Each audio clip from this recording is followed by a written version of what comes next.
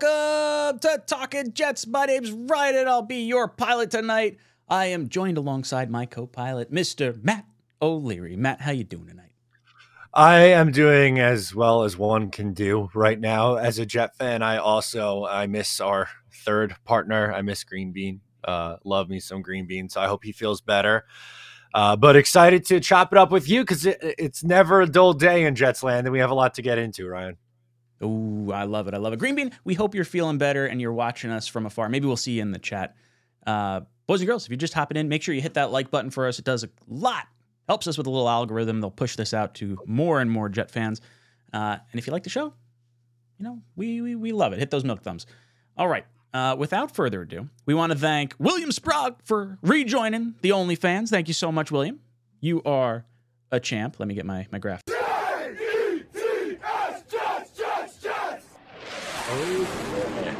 Yeah! I love it. I love it.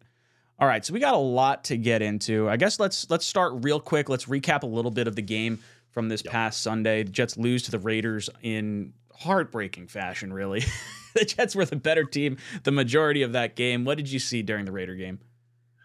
Pain. It was just really a frustrating one from start to finish because at the start of the game, the Jets have the first three drives where they settled for 3 field goals in a row. And one of them, it feels like they were going to score twice. First time Zach steps out at the 3. Next time, CJ Uzomah holding penalty. And then you settle for a field goal. And a 9-3 lead really should have been like a 13-3 lead. And I saw this on Twitter, which is almost unfathomable.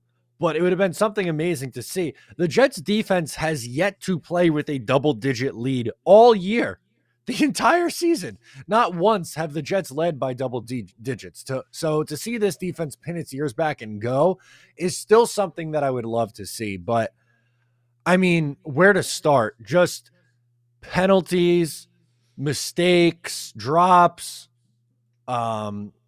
the quarterback play is going to be a discussion in the game, but a bad interception, getting out coached by a guy who was a linebackers coach 2 weeks ago. He didn't know.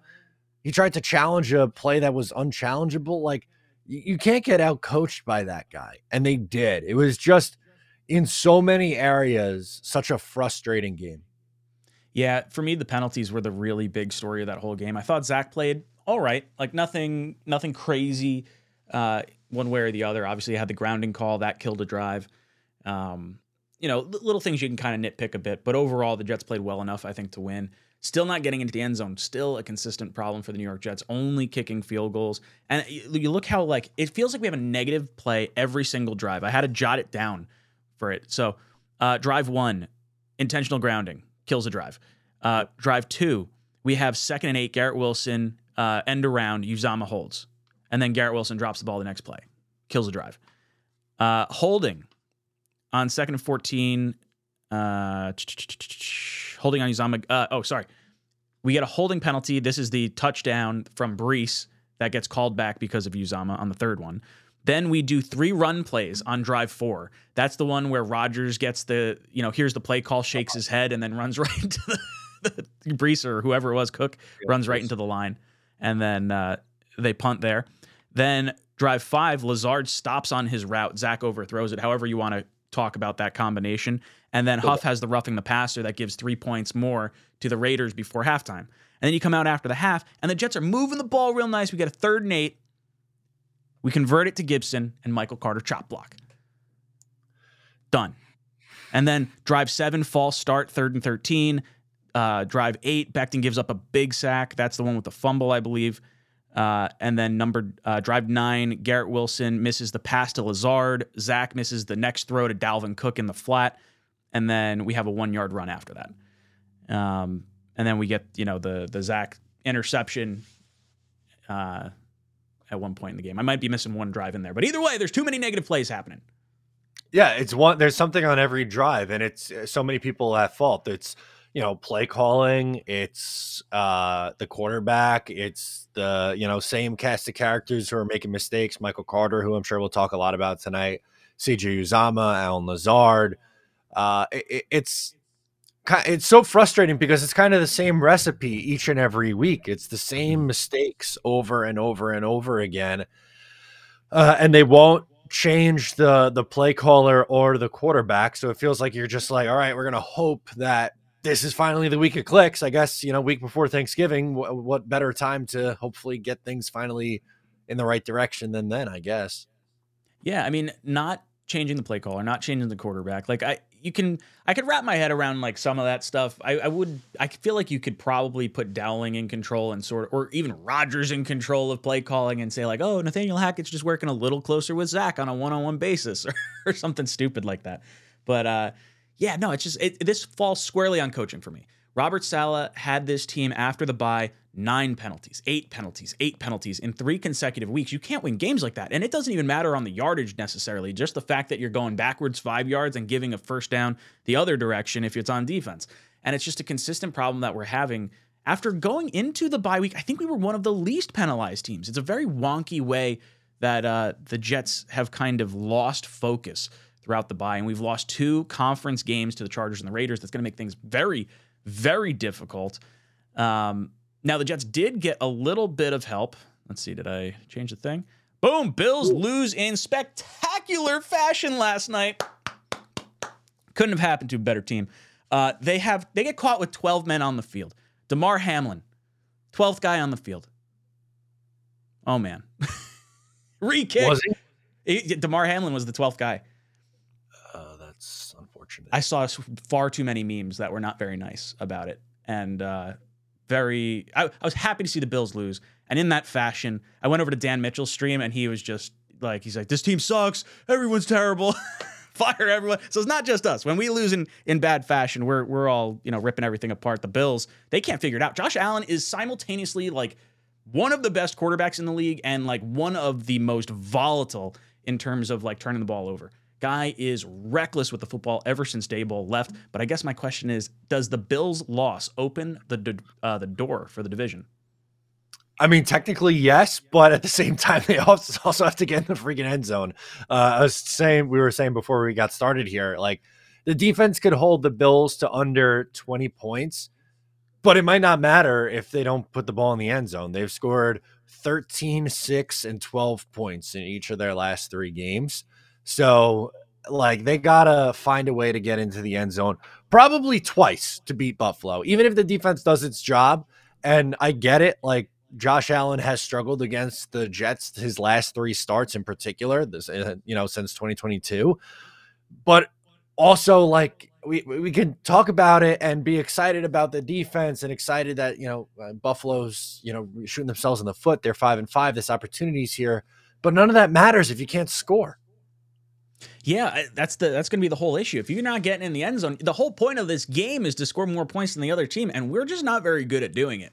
And you can't ask your defense to hold the way they've held the entirety of the season and just not score any points. I'm hoping there's a little bit more of a shakeup. And I would say that the division, while it is technically available, I mean, you got to beat the Bills this week. They're reeling right now. You got to catch Miami sleeping on Black Friday, and then you start looking at, okay, you got the Falcons, you got Houston, and then maybe you start discussing some possibility of Rodgers coming back here. It's going to be absolutely wild to see how this all kind of shakes out. Now, we did have some movement on the Jets side of things. Garrett Wilson confirms a players-only meeting today, and Michael Carter ends up getting released just a few hours later. How are you feeling about the release of Michael Carter? Do you think it was justified? Do you think it was warranted? Are you upset with it? Give me your thoughts. I'm not really upset with it. He really hasn't been effective the last 2 seasons. I thought he had a promising rookie campaign, but I mean, we saw Denzel Mims have a promising rookie campaign. We saw Chris Herndon have a promising rookie campaign. And then, unfortunately, it doesn't go anywhere from there. He was, to me, by far the worst of the 3 running backs, which is saying something because of how down I was and how down a lot of people were on Dalvin Cook earlier in the year. But Dalvin was better in this game against the Raiders. I thought he had 3 pretty good carries. And whenever Carter was in, whether it's, the penalty in this game, a drop, the drops were consistent, but unfortunately was a net negative. He's a great personality, is an easy guy to root for, but wasn't getting it done. And, I think that there's um, a world where maybe the Jets were like, hey, we want to make you inactive. And he's like, all right, just release me, kind of a thing.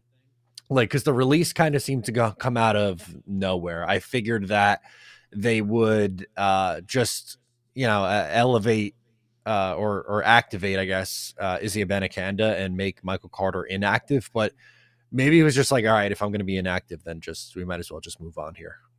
Yeah, I get this feeling that that's probably correct.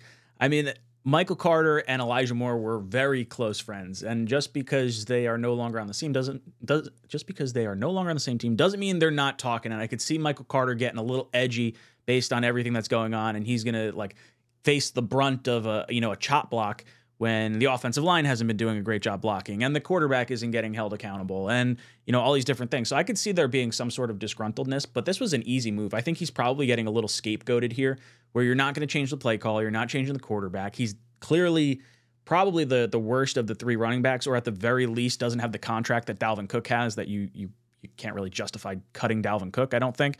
And bringing up Izzy just makes all the sense in the world, is something we wanted to do regardless. And even going back to like training camp, Michael Carter was kind of that guy on the bubble. It was, all right, are we going to, move on from him and keep Bam Knight? Because the talent is there at Bam Knight, but, the locker room stuff there with Michael Carter, that's kind of what kept him on the Jets, in my opinion. Do you think the Jets bring in another running back to kind of fill that practice squad void? Maybe Bam Knight sitting out there somewhere. That'd be great. Yeah. I don't know. Maybe they do. They had, what was his name? Travis Dye, right? Wasn't he the USC running back? He was, yes. Yeah. So maybe he hangs around. I don't know. I don't necessarily think so. I think it's going to be those three guys right now with Brees, Dalvin Cook, and Izzy Abanikanda for the time being, and we'll see from there. But I don't anticipate them elevating a fourth running back or signing a fourth running back to the roster. I think they'll just rock with those three guys. Yeah, I think that makes a lot of sense. Give me 1 second. I hear a baby crying. I think Beck is home, but let me just make sure. Okay. All good. We're going to lock down the fort right now. Matt O'Leary solo show taking over all the good stuff. Yeah, Michael Carter cut was, I understand it, right? And I'm totally okay with it because, as we mentioned, both Ryan and I both mentioned it, neither, he wasn't really effective. There wasn't a role for him, all the above. But my guess would have been that they would make him inactive, Michael Carter inactive at that point. But I'm sticking with my theory that he was originally asked, or not asked, but told that they were going to make him inactive this week. And then it went into, well, if I'm going to be inactive, then just release me. But, as I was hinting at with Ryan or pointed to, was that I think I'm very curious to see who is going to be that next personnel change. Is it going to be Jason Brownlee? Be that guy who comes in and is activated and getting more reps over Alan Lazard, which I think we could all agree Alan Lazard hasn't been the guy we thought we were getting from the Green Bay Packers. Not that reliable guy that Aaron Rodgers fell in love with in the red zone. Has one touchdown this year. It was a red zone touchdown, but very inconsistent with his hands, inconsistent with his route running. So I would guess maybe Brownlee is that guy. Beyond that, CJ Uzama, after his brutal night with penalties, I would hope that Jeremy Ruckert ends up being the second tight end that is used. I think that this is long overdue. I would have done that weeks ago. But when the season started, to be completely honest with you, I think it's pretty clear that Tyler Conklin is tight end one with his just ability in the passing game. He's been really solid and underrated. Drops are completely gone. Really clutch player for this team, like what we've seen from Tyler Conklin. And then, Jeremy, I thought in a limited role and a limited sample size, obviously, but I think we've seen him look good as a pass catcher, at this point. Again, small sample size, not the biggest, totality of plays or snap counts that we've seen, but enough I've enjoyed it. And a players only meeting is maybe that was just the necessary thing. At some point, we could say it's on the coaching staff, and I think Robert Saleh did not have a good week. Nathaniel Hackett hasn't been very good, but the players taking it into their own hands might not necessarily be a bad thing. As we wait for Ryan, I'll read off some of the chats. I can't put up on the screen the chats. Ryan has control from his side, but I will talk to you guys in the chat as it's Matt riding solo while Green Bean is sick and while Ryan is dealing with a crying baby. All right, let's check in.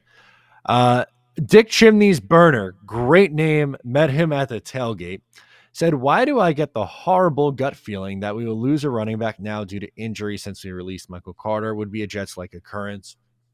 That would be a very Jets-like occurrence, but I'm not 100% unsure that they couldn't find someone on the scrap heap to come in and play a role like Michael Carter had this year.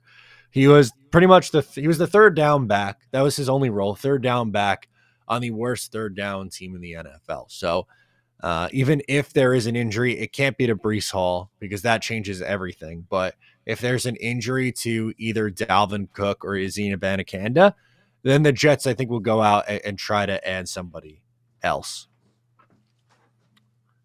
It looks like we got Ryan back. Okay. All right. We've got a bottle going, so in 4 minutes I'm going to jump downstairs, grab it, give it to Becca, but we're good. Just a little little upset. All good. Want to hop into a few super chats? Yeah, let's do some super chats, man. All right.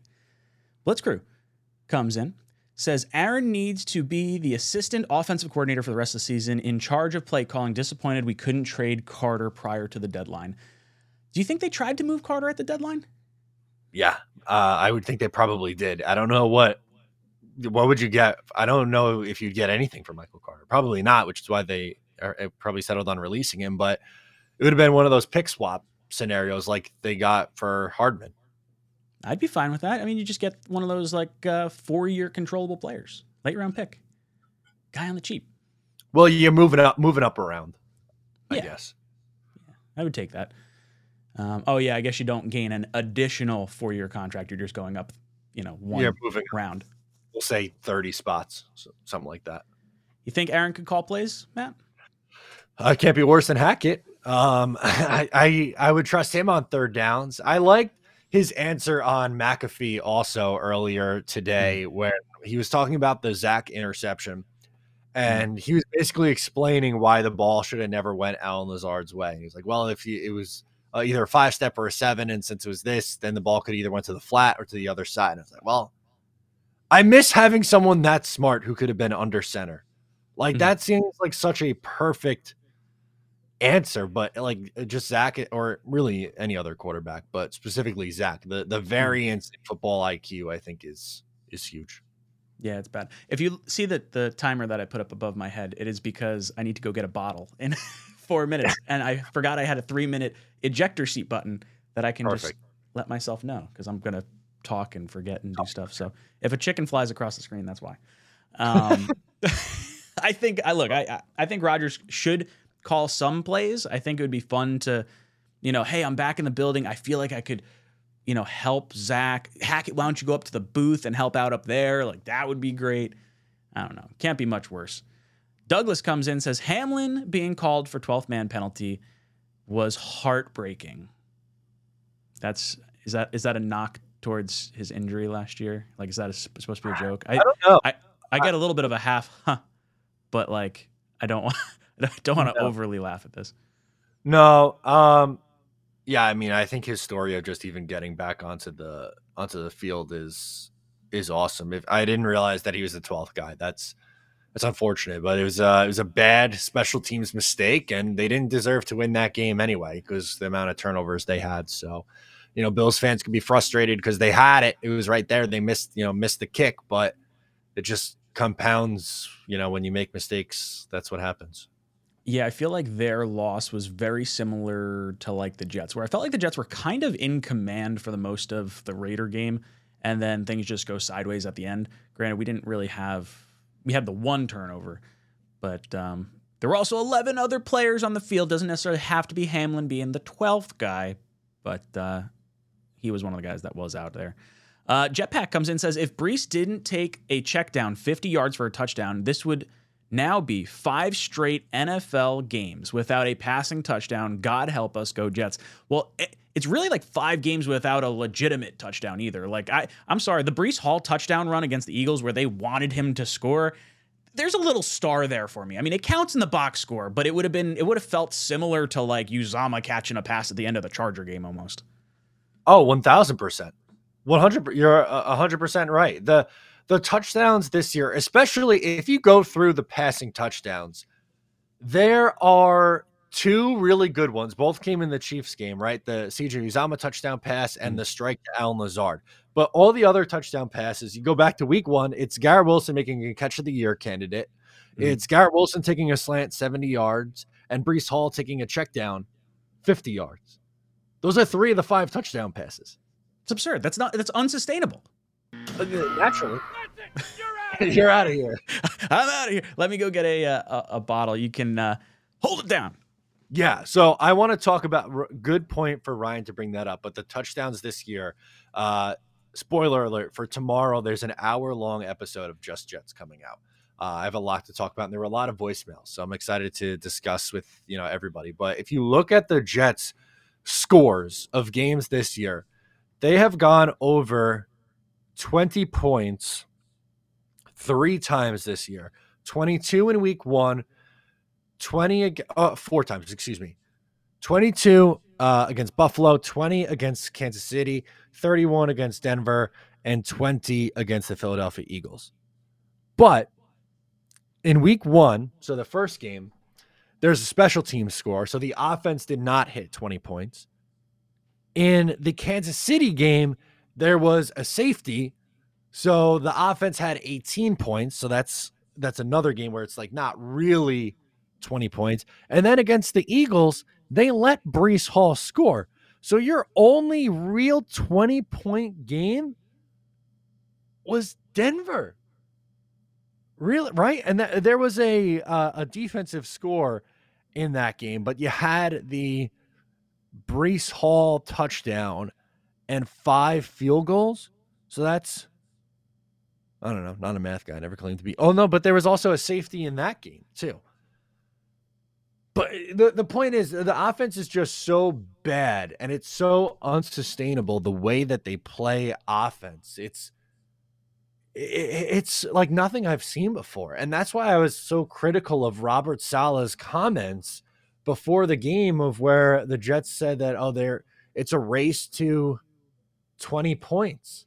They're playing not to lose. It tells me that they are playing to just completely ride that defense and that special teams unit, which isn't fair. It's not fair to either of those units. And the offense is like, hey, kick a bunch of field goals, score 1 touchdown, and we might have a chance to win. That's not how any other team in the league plays. It's so wild to me. It really is. But yeah, these numbers are gross. 22 points with a special teams touchdown, 10, 10, 20 with a safety, 31 with a defensive touchdown, 20 with a touchdown that was gifted to them, 13, 6, and 12. Halfway through a season, that's 9 games. You can understand if you're averaging, what are the Jets technically averaging points per game? Is 16. But even that 16 is swayed because you have a special teams touchdown in there. You have a touchdown that the Eagles just let you score. You have a special teams defense. Like, it's just 2 safeties in there. It's really unreal, truly, just how bad this offense is. Let's take a look at the chat while you guys are in here. Barney Miller chimes in. Matt, I have a salt and pepper beard, and I'm over 50. Want me to sub in for a green bean? You absolutely could. I wish I could add somebody. I can't. Ryan has Ryan controls from his end all the behind the scenes stuff. So I can't change like what's showing on the screen or add someone in here. So we're just making do for right now. And it looks like Ryan is back. So we will get ourselves right back on track here. But yeah. What are you guys talking about in here? So I went in depth on the Jets offense and how really technically there's only one game that they scored 20 points because the Eagles let them score a touchdown.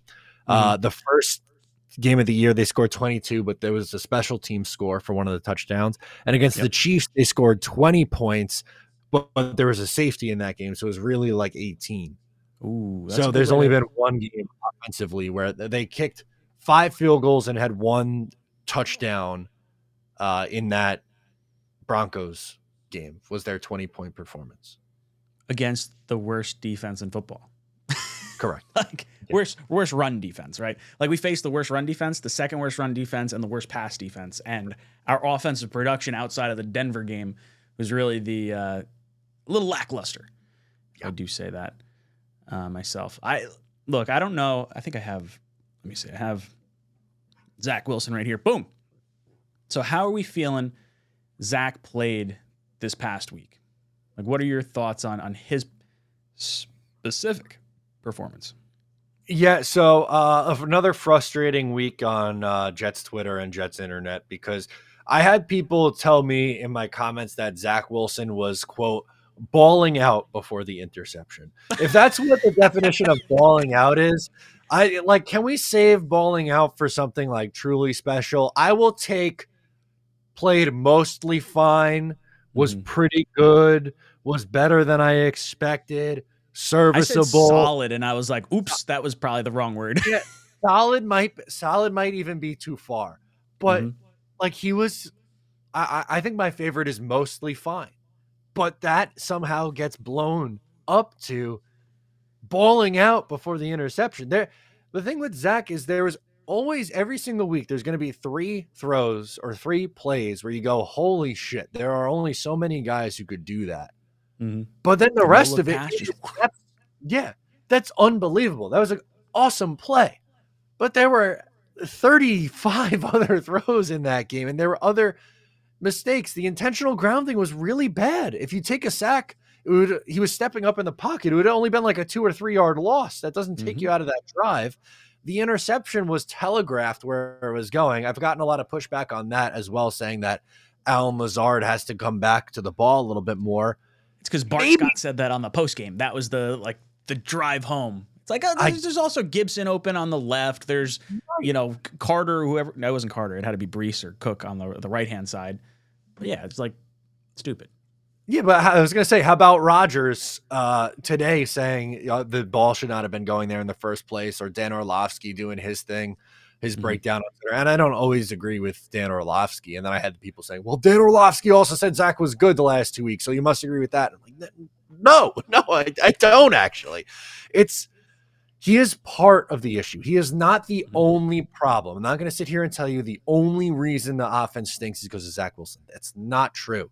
The play calling isn't good. The offensive line isn't always consistent, although against this game against the Raiders, I thought offensive line was pretty good. There's Mhm. self-inflicted wounds with penalties. There's drops. There's a lot.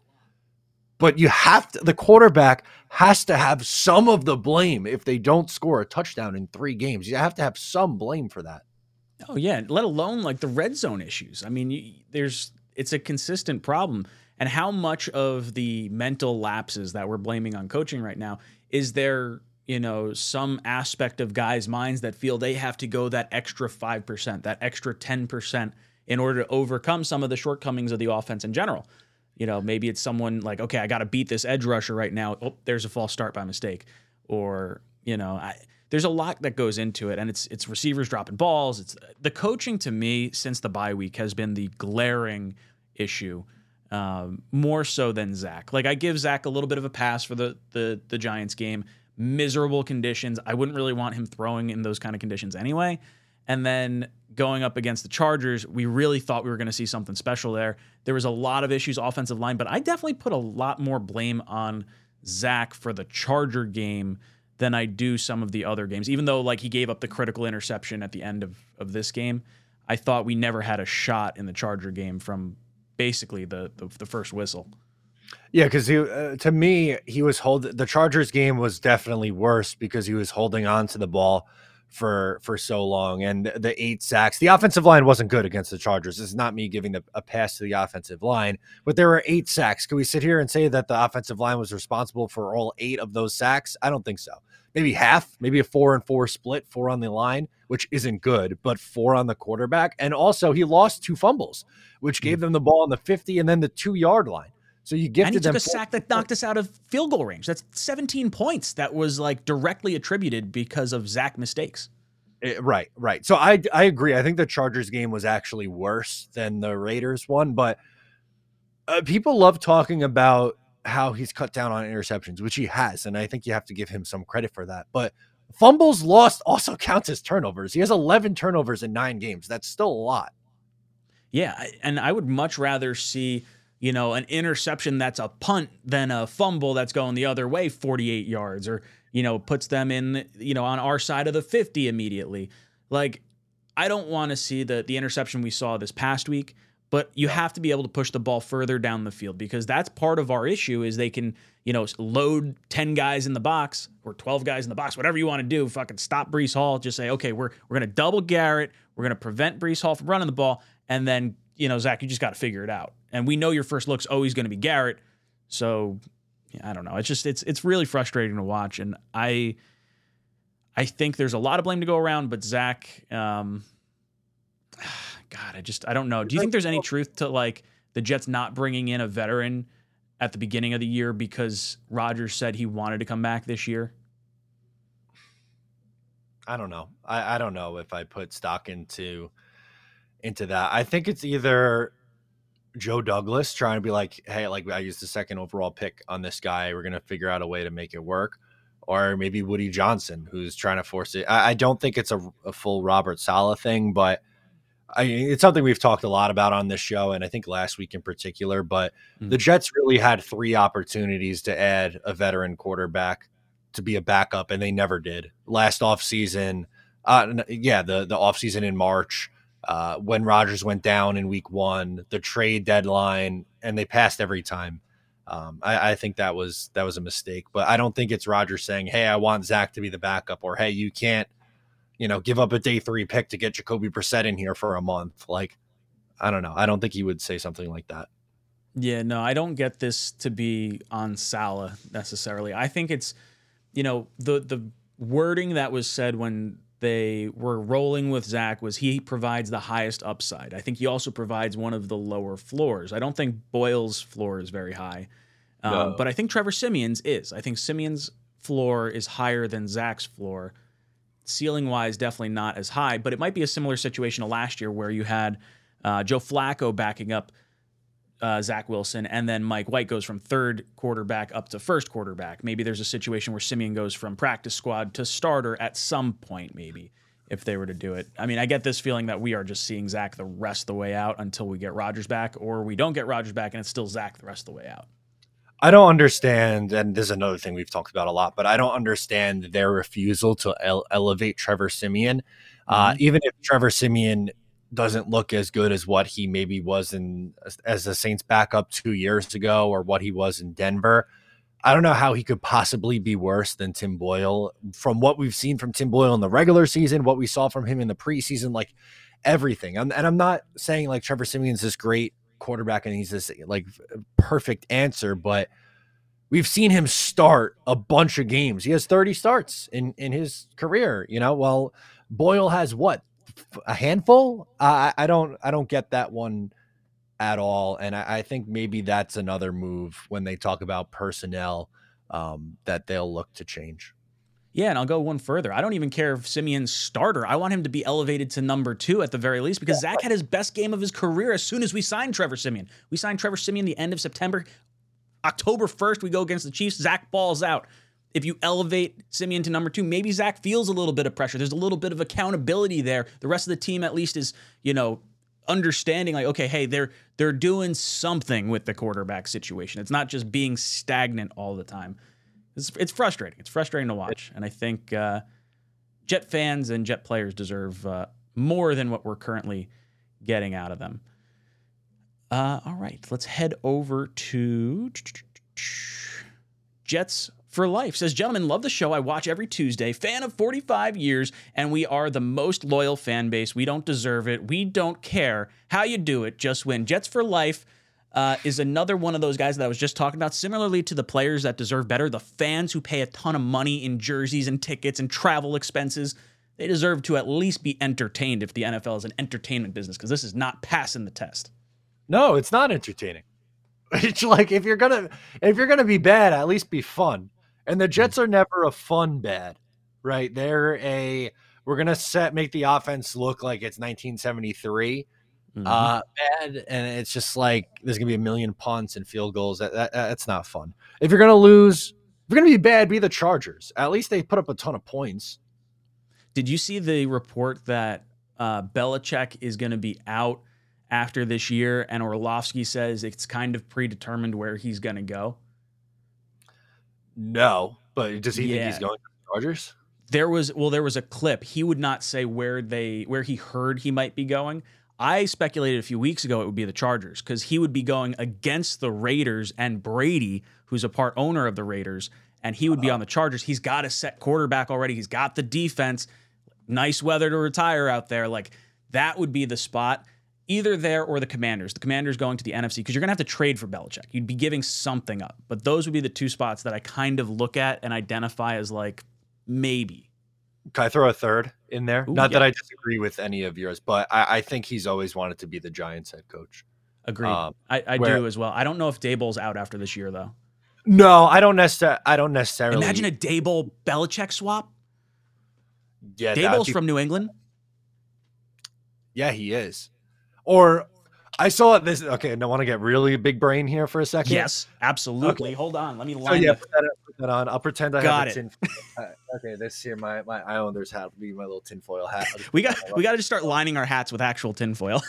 Yeah. So, so the Giants get Bill Belichick. Mm-hmm. Brian Daboll goes back to Buffalo to be the offensive coordinator. And I can see Allen that way. I think McDermott might be out. My one buddy who's a Giant fan was hoping that they could trade someone to get Allen into New York, but it's easier to swap the quarterback out than it is to get the it's easier to swap the coach out than it is to swap the quarterback out. So I don't think the quarterbacks are going anywhere, but I could see Daboll going back to Buffalo. I could see Belichick going to the Giants. That would be, if the Giant job opens up, I think it's definitely the Giants. Yeah, and again, not a guarantee. I like Daboll. I know they've had a terrible year this year, and he hasn't been very good. But I don't know if I'd pull the plug after 2 years. But the Giants, I mean, he's the DC there forever. He loves the Giants. He loved Parcells there. For some reason, hates the Jets. But yeah, I think that's like really his dream job. Just my personal feeling on it. How would it work? Does the all-time wins record include being a GM? Like, what if Belichick was like, I'll be GM of the Giants, and Daboll is still the head coach? Does that count? I mean, maybe, but I don't think so. I think it's coaching. I think it's all-time wins coach.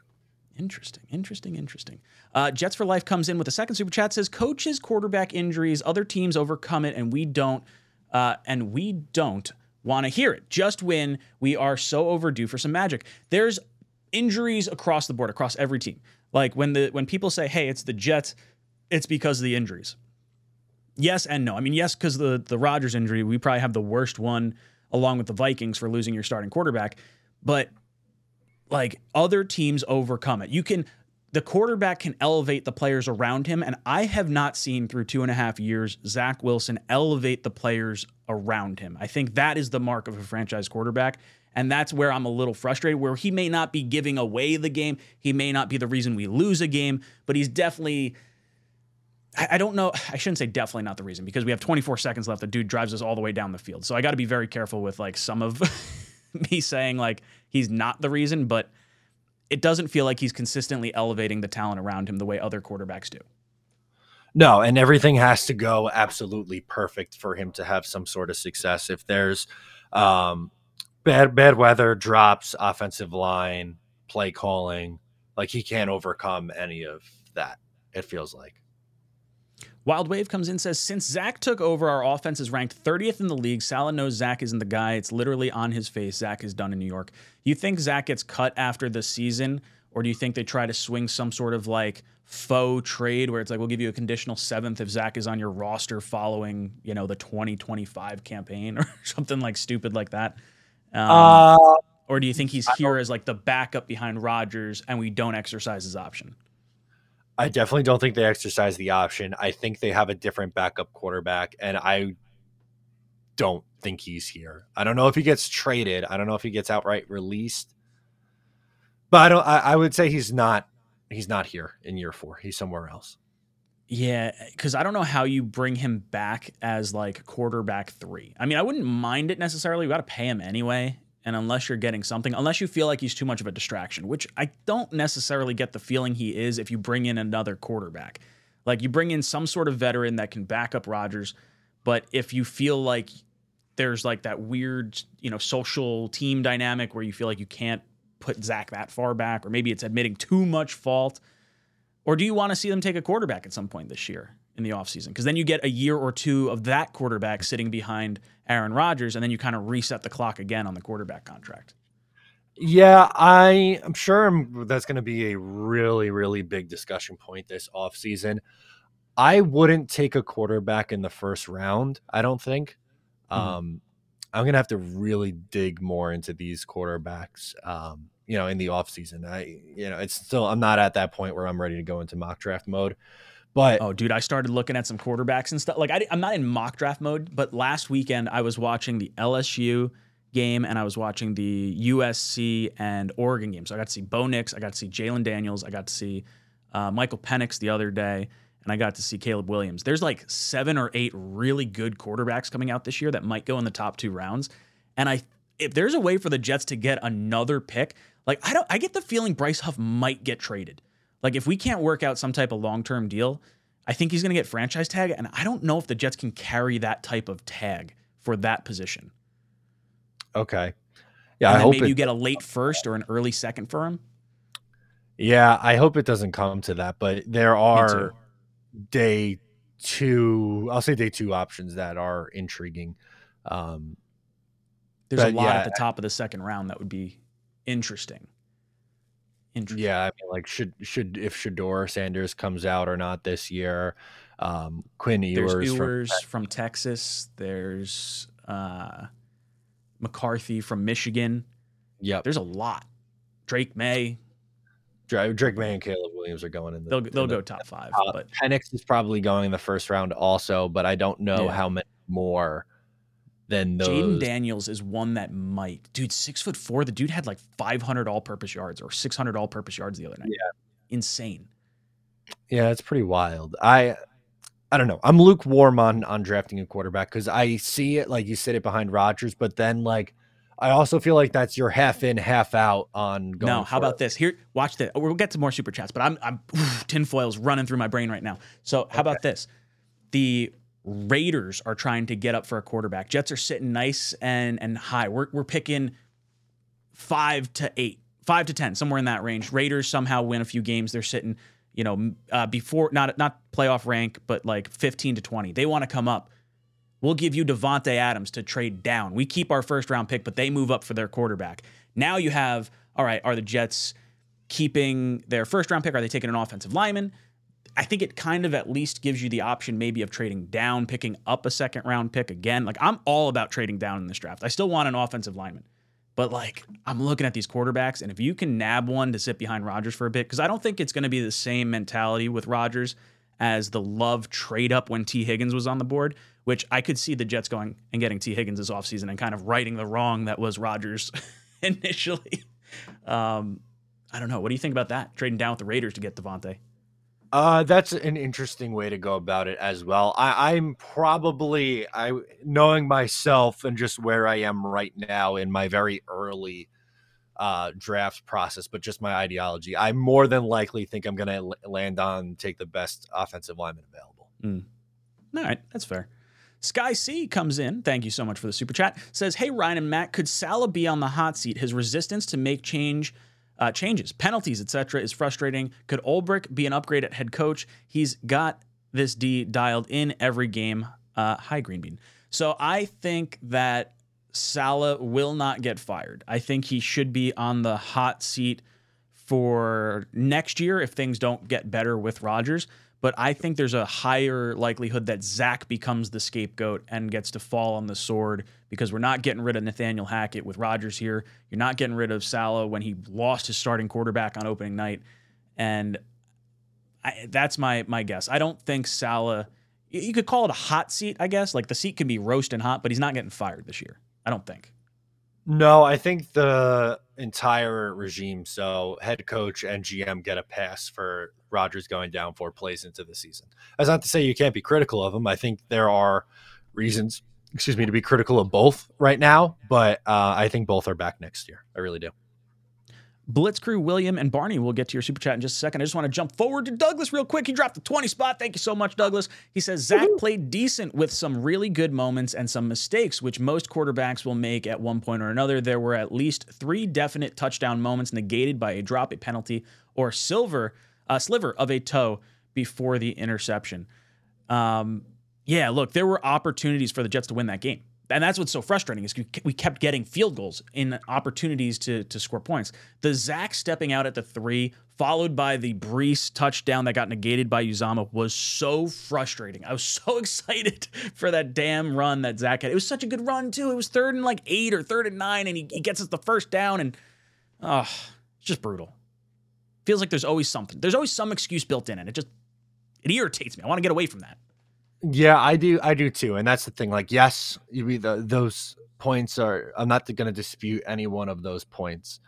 But the reality is this team for 3 years has not scored with him, with different coordinators, with different weapons, with different offensive lines, different running backs.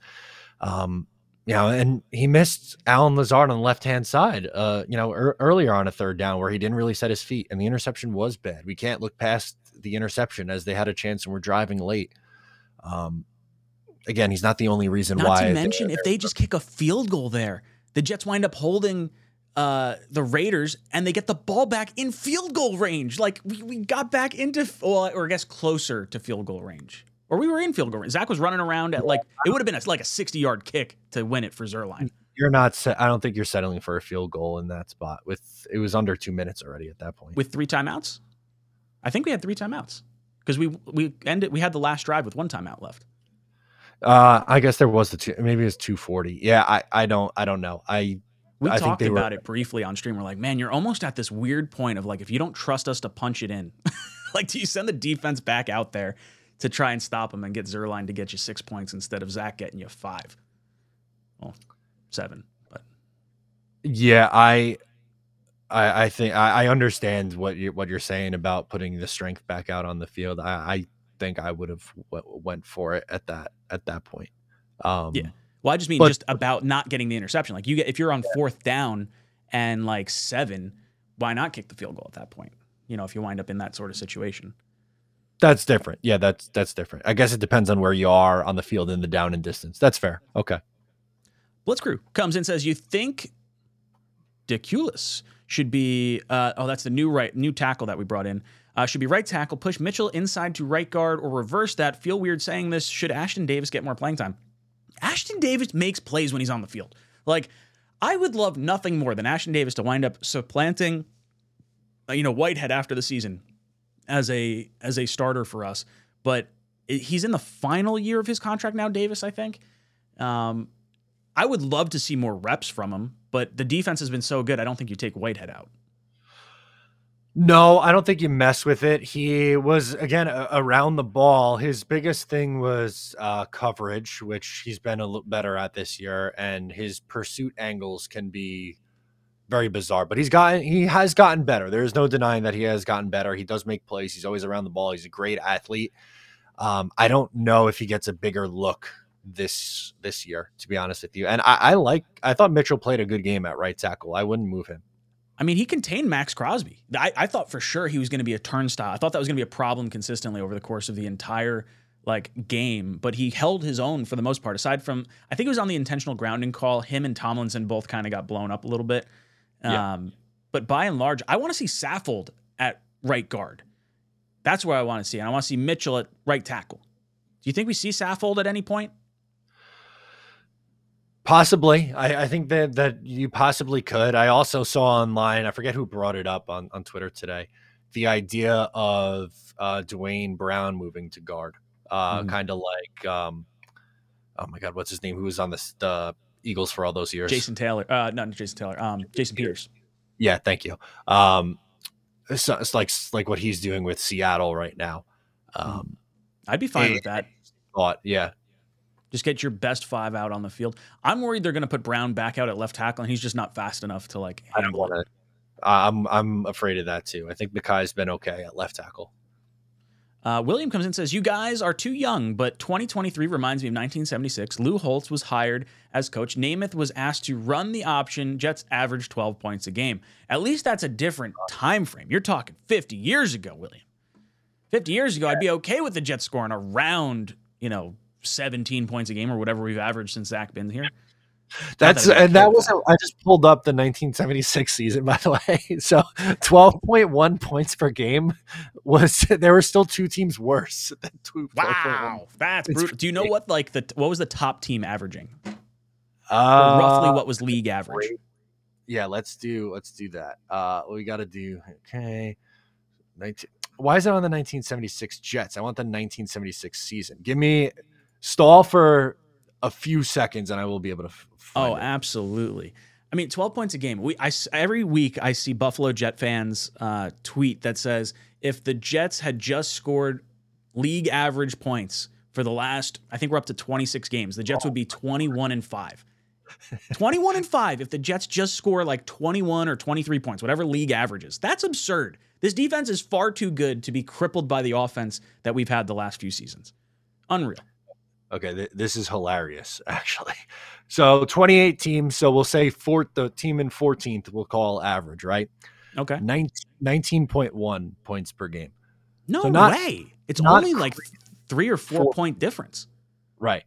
The Tampa Bay Buccaneers were last, averaging 8.9 points per game. Oh, man. I mean, if you average our offensive points, we might be close. It's our special teams and our defense. They were shut out 1, 2, 3, 4, 5 times in 14 games. They scored 20 Was that the points. winless season by the Bucs? Is that year? Yeah. Oh, my God. 0-14. Their highest scoring game was 20 points in a 23-20 loss to the Miami Dolphins. They were under 20 points in every other game and 0 points 5 times. Wow. That stinks. Holy crap. Barney comes in with Super Chat, says, Dare, name 5 Jet things to be optimistic about. So Jet things or Jet players. Let's do it for the end of the season. And let's name 5 Jet players that we're excited about. Because saying Rodgers coming back, I think can be one of them. But let's want to avoid that and just go like worst case scenario, he doesn't come back and let's try to be optimistic. Try and go that just like things to be optimistic about with this Jets team. Yeah. Well, for the rest of this year, let's go 1-to-1. Like I'll say something, you say something, I'll say something, and we'll try to get up to 5 between the two of us. Okay, sure. All right. So first one for me. Sorry, I'm stealing it. Izzy. I'm excited to see what this kid can do the rest of the season. That was not even crossing my mind. I was going to go Sauce Gardner just because he is a special player to watch every single day. Oh, okay. Yeah, that's really optimistic. I mean, him, like Garrett and Brees, I like watching them. I want to see them be able to get the ball more, but like, can I be optimistic about that? I don't know. I think I'm looking at the younger players. So I want to see more from Gibson. Like if Gibson can be our slot receiver and I feel comfortable about that moving forward, that's pretty nice. Kid can ball out. Tippmann at center is a big one. Quinnen Williams is still being a special player. Mm-hmm. Quincy's development this year. Dude, we have a lot of special players, a lot of things to be optimistic about. Yeah. It's just the one major one, the franchise quarterback that got knocked out is the one that's kind of hanging that cloud over us. Yeah, I think there's a lot to like. Unfortunately, it's, most of it's on the defense. Yeah, my biggest concern with the optimism that I have right now is can they sustain it for another year? Because I was already kind of concerned that the Jets would be able to duplicate last year's defensive performance with another year of it. But like, and I understand you're keeping the same guys together, but it still gets volatile trying to like duplicate performances year over year. So there's things to be excited about for sure. Justin Crazy says, thoughts on the players only meeting. Matt, what did you think of the Jets having a players only meeting, and in general, what it usually means to have a players only meeting? Yeah, I think if that's what they felt they needed to do, then I trust the locker room to handle what they need to handle. Yeah, I don't look at it as, oh my God, like this is just going to go completely off the rails. I think it's absolutely fine to have a players meeting. It was probably necessary after losing 2 games and trying to avoid going off the rails here in the second half. Yeah, and I think it's a tough thing for coaches to have the conversation of like, hey, it's on me that you are causing penalties. Like, it's one thing if Garrett Wilson or CJ Mosley or Breece Hall stands up and they're like, you can't keep causing penalties. You are the reason that this happened, or this is the reason that we did not have success as a team. And there's ways you can frame it where it's not necessarily an attack. But Michael Carter being released after the players only meeting, I don't know. I mean, it's not like the players decided anything, but I feel like the coaches probably decided like, hey, we're going to inactivate Michael Carter. He's a little grumpy right now. Clearly, Izzy has some excitement, some power, some explosion behind him. Maybe we keep moving on with that. So I'm not beat up too much about the players only meeting. I think it was a necessary evil right now. I shouldn't say even necessary evil. It's just something's got to change. We got to spark something. And if you're not changing the quarterback, you're not changing the play caller, got to change other things. Jace Odom says, do we plan on Zach being our guy after Aaron, or bring in a rookie next year, Penix Daniels, mid-round, or get Justin Fields to sit a year or so? So I'm in the draft a quarterback camp right now. I would love, if you can tell me I could get Penix. Well, Penix is probably going to be in the first round. But if you can somehow get a second-round pick and get Jaden Daniels or Penix or Bo Nix, any one of those like top 6 or 7 quarterbacks, and you can let them sit for 2 years behind Rodgers, that would be my preferred route, because you, at the worst case scenario after Rodgers leaves, have a backup that's been in the system, and you can then decide if that's your guy or if you want to move up and try to get someone else. But you're not investing an overly aggressive draft pick or asset into something where you can still try to win now. Like, I don't want to see another Will McDonald type pick necessarily, where it's a pick for the future, but quarterback is a special type of position, I think. And Matt, I know you were saying you're not quite there just yet, but where do you feel like we go after Rodgers? I guess we don't really know how long Rodgers plays, but let's say it's like let's worst case scenario it. Rodgers does not come back great after the Achilles, and next year is a clunker of a season. Are we going with a quarterback after Rodgers after next season, or are we going after a quarterback this year to at least sit behind him for a year? I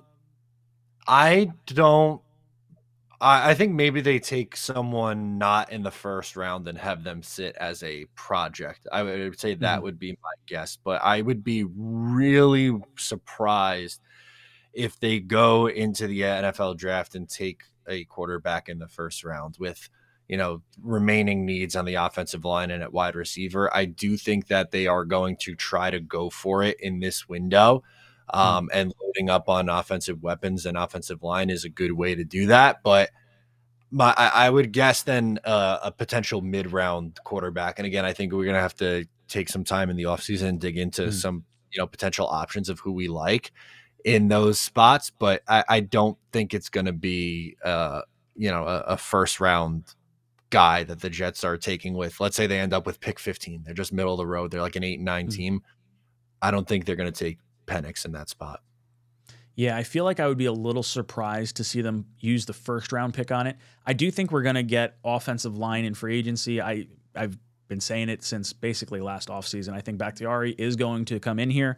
I think Mike Evans or T. Higgins or some type of receiver is going to come in during free agency as well. So if you can shore up a lot of holes by the draft, I still think offensive line is going to be an issue. But if you say you've got Tomlinson at left guard locked in, you've got Tippmann at center locked in, you've got AVT coming back at guard locked in, and then you have either a Bakhtiari or a Becton and then you just have to include another first-round pick because I don't think you're going to get enough out of Carter Warren in training camp and practice to feel any sort of comfortable with him, and I don't think you feel comfortable with Max Mitchell right now as one of your starting penciled-in tackles in the offseason as well. So offensive line just feels like the right move early on. I like the idea of a project quarterback. If one of these like top 7 quarterbacks falls to the 3rd round, I'd probably consider it. But this is supposed to be a really deep wide receiver draft. So you can go and get, a veteran receiver and offensive lineman in free agency and then double dip and get an offensive lineman and a wide receiver. I would probably go O-line 1st round, wide receiver 3rd round, pending draft analysis and stuff. But quarterback's a little tougher to swallow without that 2nd round pick. Agree. That makes a big difference in all of this because then you have a round 1 pick and then a round 3 pick. Not having that 2nd rounder changes your plans, I think. Boogie Down Bronx comes in with a super chat. Thank you. He says, Zach is not the whole problem, but he's a problem when you can't get you touchdowns. Then he pads the stats throwing the last 2 minutes of the game. Yeah, when you have teams that are playing prevent defense against us, like the Chargers did 2 weeks ago, Zach wouldn't have had the 263 yards where we say, oh, he didn't really have that bad of a game. And if he had thrown that touchdown to Uzomah at the end, it'd be 265 and a touchdown, but the last 75 yards and a touchdown mean nothing. So right. You got to get the stats and the scores earlier in the game for it to actually have any kind of weight or meaning. Matt, is there anything we can learn from these like garbage time stats, or are they just that? I think it's just that because, as you mentioned, the defense plays a little bit different in that spot. The only time where I would say would have been different if against the Raiders, if he goes down and gets them into the end zone and they score a touchdown and they win the game, then all is forgiven for the struggles before that because, it's better in a win. Then we'd be talking about how, it was a good game from Zach Wilson and that was a good performance. But, unfortunately, that was a really big spot that just it came up empty. Again, it's unfortunate. I wanted him to go down and score, but he didn't. They turned the ball over and they lost the game because of it. Yeah, I mean, you have the interception this week. You had the interception against the Broncos, which ultimately did not cost us the game.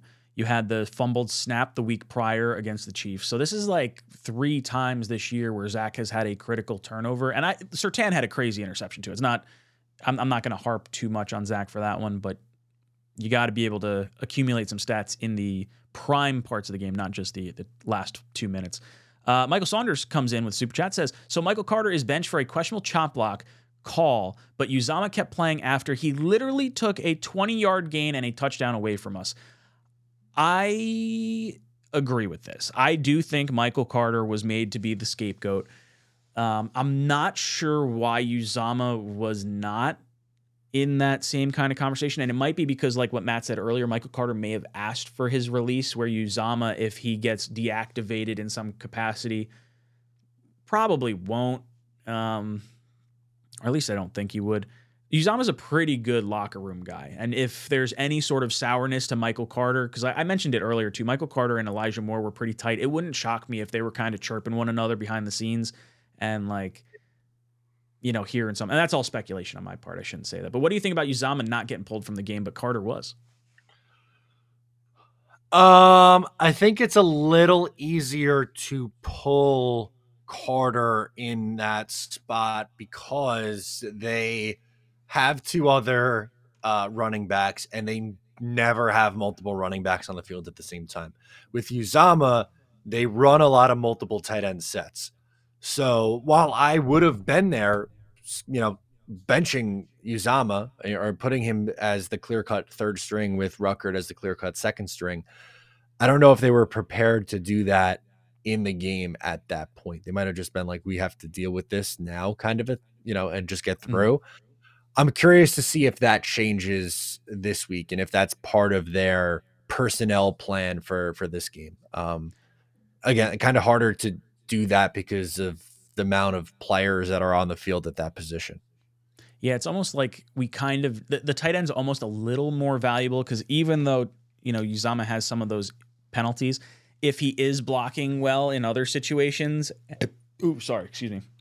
and I don't know, he's almost like a de facto extra offensive lineman. But if you're holding, you're going backwards anyway. I don't know. It's definitely sending a mixed message. I agree, Mike. Cafe, by the way, says, we're definitely going to win the next 2 games. It's the Jetsian way. I do feel like the Bills are reeling right now. I think as soon as they lost Trey White and Matt Milano, they absolutely just started imploding. And I think you'll start hearing stuff from Stefan Diggs kind of behind the scenes, or maybe like there will be reports about it. Sorry I saw to his cut brother. you off. His Yeah. brother tweet. He's had 2 of them. He had one saying that you got to get him out of there, and the other one was Josh Allen wasn't balling out until Stefan got there, which is true. I mean, Diggs and Dable really, really helped that whole situation. I think that's still a shitty move for another NFL player to say about, his brother's quarterback like that. I don't know. I don't like when players go online to talk shit about other players, especially a family member. It feels like there's some venom there. Yeah, I don't love that. I thought that was a dick move. Yeah. Do you think that the Jets pull out the win versus the Bills? And man, if there's one win I really want to have the rest of the way out, like Black Friday against the Finns would feel so good. Standalone game. Yeah, that around a little bit. That ending the streak against the Patriots and hurting their draft stock. Oh well, no, that would help their draft stock. So maybe not actually, but just ending that streak would really feel good. But I want to win this game. I just want to keep their season alive. If you drop to 4-6, it's really hard to stay alive at that point. And who knows? 5-6. If the Jets are 5-5, and the Dolphins lose and are 6-4, then going into that game in 2 weeks is for first place. As nuts as that is. Wild, absolutely wild. They give us that little bit of hope every time. And just come crashing back down. And look, I'm going to be a sucker. I'm going to buy it every which way. The Jets are not eliminated yet. As doom and gloom as I was on Sunday, I'm not so much anymore. I have faith. I just don't have faith we're going to, I don't know. I just want to see us win. Just win. Just win 1 week. Win this week, then we'll figure it out after that. Michael says, guys. Ooh, what was that? I was sorry. I was just saying you just have to find a way to score. We could talk about all day long. The defense is great against Allen. The Bills are in shambles. All those things are true. The Bills don't look like themselves right now, and the Jets defense plays excellent against Buffalo and Josh Allen, but they don't score points. You have to score to win the game. Yeah, there is gonna be some amount of points scored on this defense. It's just gonna happen, or the offense is gonna put us in a really awkward spot, and we're gonna be like giving the ball over in their territory. Like, we have to score points against Buffalo. Michael says, guys, shake my head, pinch me. We still have a chance to win the division. Unbelievable. Michael, it is unbelievable until we start winning some games and scoring some damn points. Jace comes in, says, change my mind. Rodgers doesn't change this offense right now. Even when he does everything right, bring it back, does everything right. You still get the holding call by Uzama. Lazard was a bad signing. Look, I agree not everything goes correctly if Rodgers is here, but I do think Rodgers gets the ball out much faster. I feel like our offensive line in preseason looked like Swiss cheese until Rodgers got in there and started ripping the ball to Garrett stupid fast in that Giants game. I feel like, the play calling, the call comes in, Rodgers changes it at the line anyway, so that changes things a little bit. I think there's something to be said for Garrett Wilson coming into training camp saying, wow, Rodgers throws a very catchable ball. I think some of these drops that we're seeing from receivers, tight ends, running backs from Zach, even though they're perfectly placed, throws a tough ball. Like, Zach throws 100 miles an hour a lot of the times. And I think some touch and some knowledge of where guys should be, like throwing guys, anticipation throws. It's not waiting for someone to actually be physically open before Zach tries to muscle the ball in there. In that tighter window. I disagree. I think Rodgers would have a huge impact on this team right now. Yeah, I can't agree with that at all. I think having a great quarterback masks a lot of issues, whether it be with play calling or personnel or the line. You hit it on the head with a lot of these things. The line looks better because he's not holding onto the ball for 3+ seconds. And he does throw a much more catchable ball. And if there is a drop or a penalty, it's not a drive killer because, as we mentioned before, like the conditions have to be absolutely perfect for Zach to have any sort of success. So, a drop isn't necessarily a drive killer. A perfect example is in the game, the Bengals and the Texans this past week on the final drive where CJ Stroud goes down and scores a touchdown. There was a big drop on that drive, but guess what? That wasn't, oh man, there's a drop. That's it. We tried. We gave it the old college try. He went down and scored anyway. Like good quarterbacks, they just find a way sometimes. Yeah, and not to mention the penalties that have been happening. I don't think Rodgers stands for it. If someone screws up on the field, Uzama doesn't see the field. Like Rodgers says, no, you are out. And I think that he would hold players accountable to a way that I don't think Zach can, because he doesn't have the clout. He doesn't have the skills to be able to do that, because they are not scoring in part because of Zach as well. So there's a lot to go into that. But Jace, I disagree. I do think Rodgers would have a big impact on this team. RJ comes in and says, if Saleh has the opportunity to be a Belichick-level coach, then we should stop with the fire Saleh talk. It's nonsense. We're just a top 5 quarterback away from a Pats-like dynasty. Trust the process. Dude, I don't know if I want a Belichickian coach. Like, it seems to be that Tom Brady was the reason they were winning a bunch of those games in New England at this particular point in time. But I get what you're saying. Look, Saleh's not on that level of play, but I do think you have to, and at least you owe it to him and Douglas, who built this roster and got the quarterback in here, to at least see that through. I think they've earned next year at the very least, but you could have the seat warmers turned all the way up on Douglas and Saleh if you want next season with Rodgers. I think that's perfectly fair at that point, but I don't think we should be talking fire Saleh right now.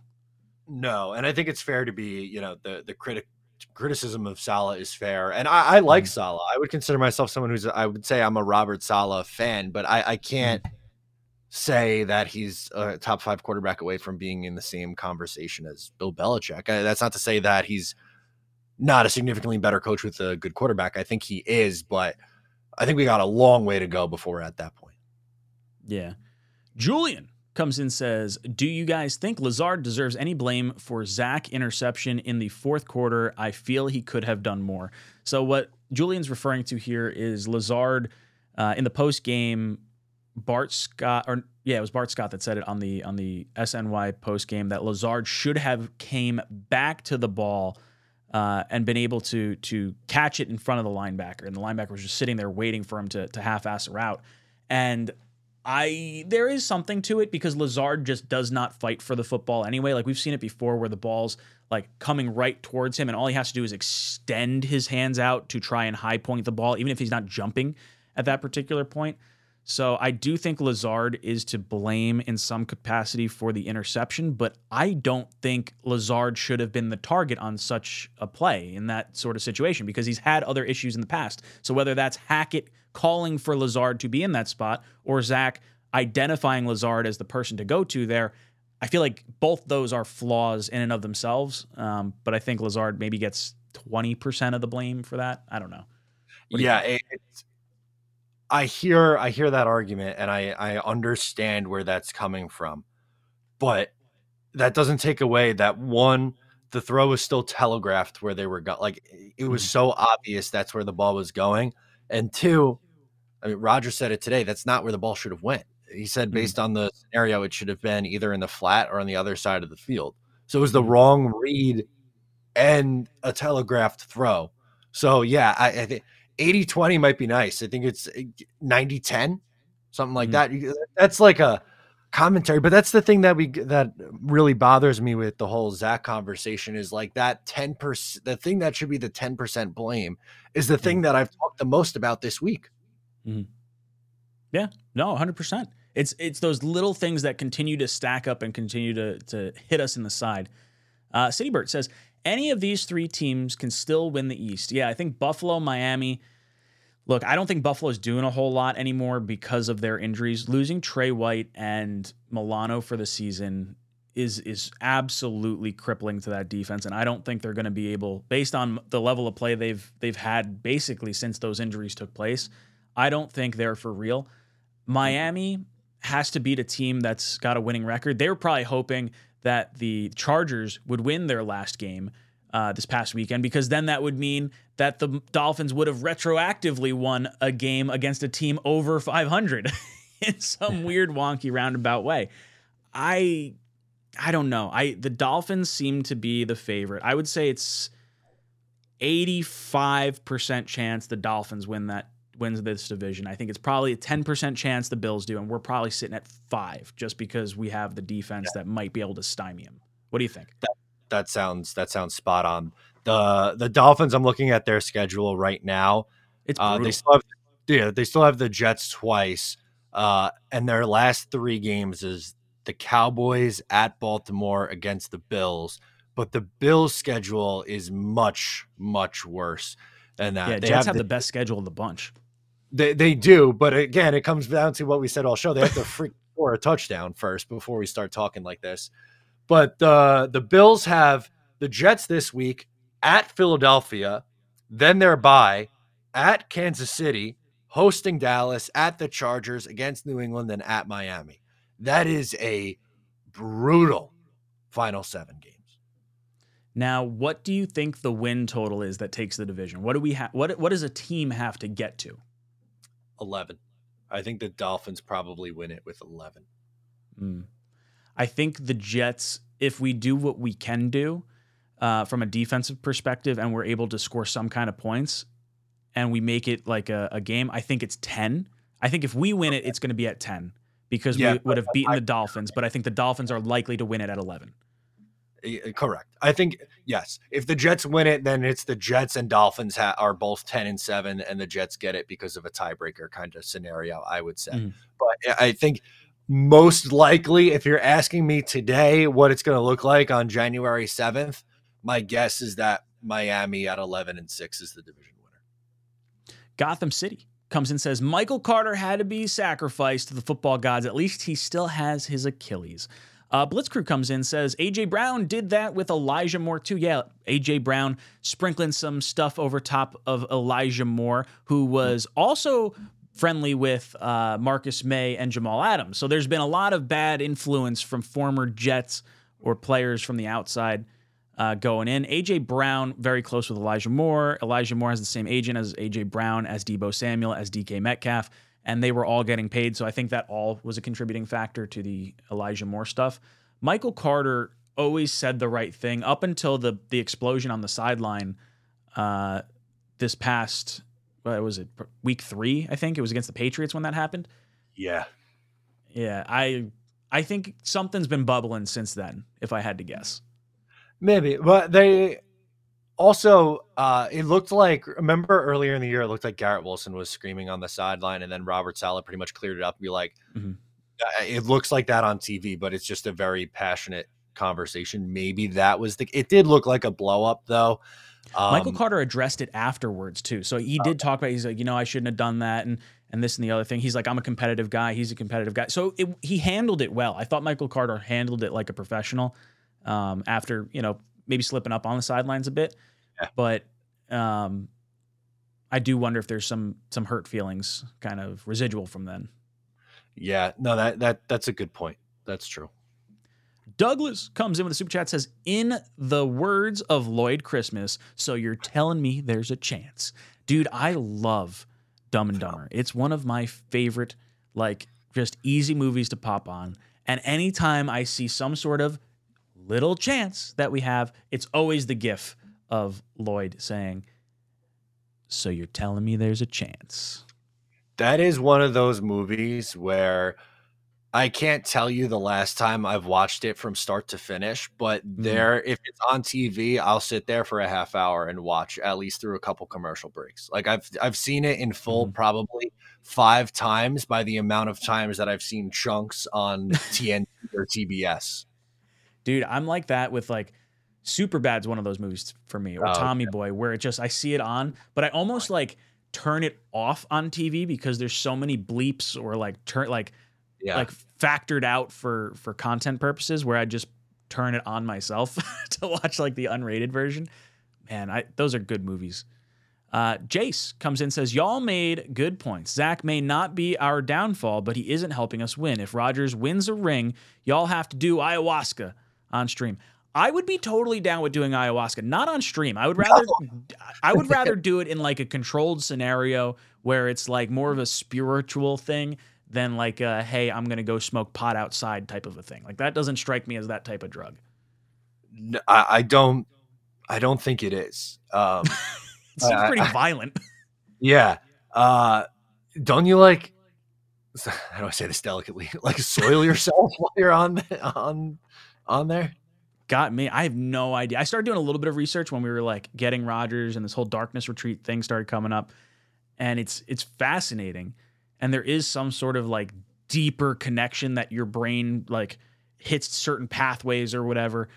I don't know if we get to the playoffs though. We might be doing playoff mustaches. We were talking about that early in the season. I don't know if that's still a thing. Yeah, we might have. Yeah, we'll worry about that in January. I hope I have to grow one. What do we say? If we make the playoffs, we grow a mustache till the draft? Want to do that? Or is that too long? That's a long time. That is a long time. Maybe through the Super Bowl? Through the end of the playoffs. Yeah, playoff stash. Yeah. Or only if we make the playoffs, we have the playoff stash until we aren't in the playoffs. Maybe that's what it is. Yeah. Okay. So after the Super Bowl. Makes sense. Mercy. Mercy Fate comes in with Super Chat, says, we're witnessing a very special defense. That's why it's so hard to watch our offense. Douglas and Salah should stay versus starting over again. Patience. Yeah, I'm the same way. There's something to be said for, keeping the ship steady. And you look at what they did to the defense. You look at what this roster looked like beforehand. Like, you can't tell me you would take this roster prior to Joe Douglas getting here. Like, at all. This roster is loaded. You got players who want to play for Robert Saleh coming here in free agency. We attracted one of the most studly quarterbacks of our generation to be our quarterback, in part because of Robert Saleh. I completely agree. I don't want to start over. I'm fine with them cranking up the heat until the Rodgers experiment is done. Like if it's 1 year, if they look bad after next year, then you may have to reassess. But if Rodgers says he's playing a third year after that, I don't think you're moving on from him then at that point either. What do you think? How much leash does Douglas and Saleh have? And it could be different leashes. Yeah, I think it should be the same leash, by the way. I think they both should be held to the same standard because it's been enough time for both guys now. Douglas has been here five years, and this is year 3 for Saleh. And I know like 2020 was the first draft, but like again, this isn't like we're not having this conversation in 2022. This is a long time now that he's been in the mix doing stuff. So I think the expectation is not just playoffs next year with Aaron Rodgers. And I'm not saying it's if they don't win the Super Bowl, they're gone, but you need to be making in the playoffs and making a run to come back. If you limp into the playoffs and are one and done, I'm not sold again that it's a lock that they're coming back. Again, like context and circumstances matter here, and how it happens, I think, is important to factor in, and that's hard to say before we actually see it. Yeah, I feel like you said context, and that's a very important part of this whole puzzle, because if the Jets are playing well next year and they look like the team we thought they were going to be this year, and they win one playoff game and get bounced in the divisional round, I could live with that. My mark for Rodgers this year, if he was with us the full season, was like, okay, we need to make the playoffs. We need to win one playoff game. And then I feel comfortable. Next year was kind of the year I was penciling in, okay, it's Super Bowl or bust for that year. And I don't know if that expectation changes a little bit because we didn't get to see him like at all this season. But I do think next year the temperature does deserve to be up high for Douglas and Saleh when you finally have the quarterback at your disposal. Yep. Blitzcrew coming in. Blitzcrew says Saleh and Belichick not in the same league, hasn't gotten his first gate yet. Jets technically still in it, but with this offense, little faith. Yeah, I don't have a whole lot of faith in the rest of the season here on out, but I would say that I got a little. Tell me it's hard to be going to this game confident, or any game really confident with just how bad this offense has been until proven otherwise. If they go out and they score 27 points and they win against the Bills, all right, I'll start to buy in. But if you go out and you'll lose 16-10, well, it's like, shit, this is the same story, man. The defense was great again, but we couldn't do anything on offense. So I got to believe it to see it. Douglas says, grow a Namath style Fu Man stash. Do you think that's the way we go, or do we go something like Rodgers-esque? I feel like a Rodgers-esque stash might be more appropriate. I'm gonna just do the best I can. I can't really do my best. I can. Yours is significantly better. Solid. Green Bean is going to do phenomenal. Green Bean can't do a mustache. He's not allowed. Green Bean's not allowed to do a mustache. He's gonna stay. Maybe we'll get him like a stick-on one. Maybe we'll get him to dye like only the top part of his beard, so it looks like a mustache. I'll have a mustache. It's just not gonna look good. Again, I really can't do much past the scruff. I don't like going full shaven. It's uncomfortable for me, but I don't grow facial hair well. I'm not like a big guy, but my face looks super fat when I start getting too much facial hair, and I look like overly chunky than I actually am. And then I start feeling self-conscious, and that's not good. Yeah. I got to trim it. Yeah, I buzz it to like a 1/4 inch all the way around a few times a week. Boys and girls, if you're just hopping in here, make sure you hit that like button for us. Goes a long way. We are going to pick a jersey, t-shirt, hat, mug, pillow qualifier at the end of this stream. So make sure you hang out with us and hang around for that until the end. I promise it's gonna be a pillow. I'm calling it this week. It's been a pillow for like the last few times. I didn't change that ticker yet. It still says the Jets Charger group buy. Let's see what else we got. What are you guys talking about in the chat over here? Parrish says, get Green Bean to at least dye his beard green. Ooh, that'd be freaking epic. That would be pretty cool. We'll have to talk to Green Bean about it because I would say he's not allowed. I don't care if he would even be in for the mustache. He's not allowed to get rid of that beard. It's too iconic. No, it is too iconic. I don't know if I would like one of my good friends. Actually, you met him at the tailgate. My buddy Tyler. Good dude. Good dude. He's a great guy, but he has a beard. And it's an awesome beard, but one time like 6 years ago, he shaved it completely, and it was just not a look. It's a different person. Tyler got to keep the beard. There's also a tan line. Like I'm sure Green Bean's got a different tan under that like beautiful beard of his. Yeah, for sure. Blitzkrieg says if we make the playoffs, should sport the bicked Salah look. Or I've kind of already got the Salah thing. I just got to dye it black. Really dye it. Yeah, I got to get it really dark. But like, I don't know if I could bick my head. I'd look like a testicle. Oh, yeah. No, I'm not going full shaved head. I'll wear a bald cap. How about that? We get bald cap. Yeah, I'll wear the Daddy Warbucks or whatever, bald cap from Annie. I will do a bald cap and then like the meme like painted on beard. I like it.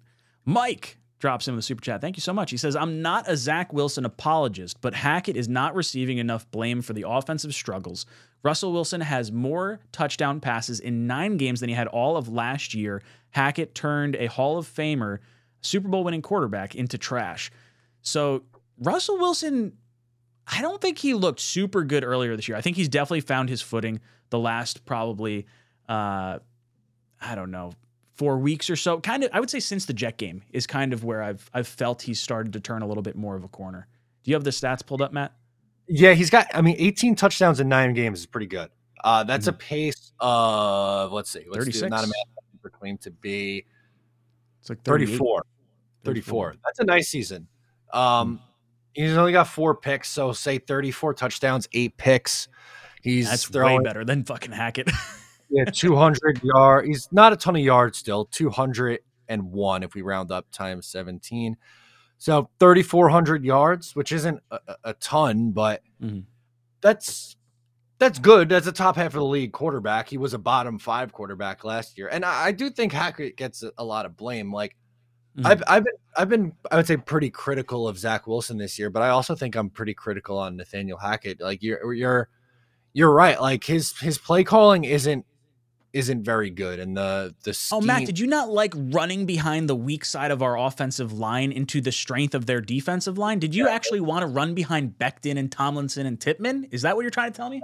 That's a crazy concept, right? Going away from Max Crosby, and then number 2 going behind your mammoth of a human and Mekhi Becton. I don't. the logic doesn't add up. The math isn't mathing. So I get it. I'm not a Hackett fan. I just don't think it's realistic for any of us to expect them to change the play caller with Aaron Rodgers being here. That's his guy. And an Aaron Rodgers, Nathaniel Hackett package is one that I would sign up for. I would sign up for having to take on Hackett if you're getting Aaron Rodgers. But when you lose Rodgers, shit gets ugly quick. Yeah, I think if fans are being honest, Zach probably is number 2 in line as far as who gets the most amount of blame. Like I would say Hackett is first and foremost. Zach would probably be second. Then I would blame it on penalties and injuries and things like that. Like you still got to score points, but Hackett should have a big target on his back. It just you can't do anything because you got Rodgers. Do you think there's any truth to like Rodgers kind of having the Jets handcuffed? I mean, I guess it is. You can't move off of Hackett. I mean, I guess, but am I going to say that sit here and tell you it's not worth it? No. Well, no. I would absolutely take Hackett, Cobb, Lazard, all those guys because of just how important. I think the quarterback position is the most important thing. So dealing with all of those things, but having the elite quarterback, it makes it worthwhile. Yeah, 100%. There's 2 different scenarios. Like people will get mad, like, oh, look at what Joe Douglas did. They brought in Hackett, they brought in Cook, they brought in Lazard and Amos and Billy Turner and Malik Taylor and Cobby and all that. Like, I don't like hearing that excuse because, yeah, sure, Douglas is the one signing the contract, I guess, but the whole jewel that you're trying to get is Aaron Rodgers, and that is 110% worth that, especially since the dude took like $1 zillion less in a contract, which basically offsets all those contracts anyway. Yeah, exactly. Like you'd have to argue that the roster spot is more important, I feel like. And I don't know if it is. I don't think it is either. Especially if you wind up if you have Corey Davis on this team, I'm feeling a lot better about the offensive weapon side of things. And it wasn't like Joe Douglas ignored wide receiver either. I mean, he tried to go after Odell. There was rumors that we were going to try and go after Hopkins, although it didn't seem like there was much mutual interest there. And then there was Devontae Adams and Mike Evans at the trade deadline. So it's not like, I don't know. I think I'm going on a tangent here.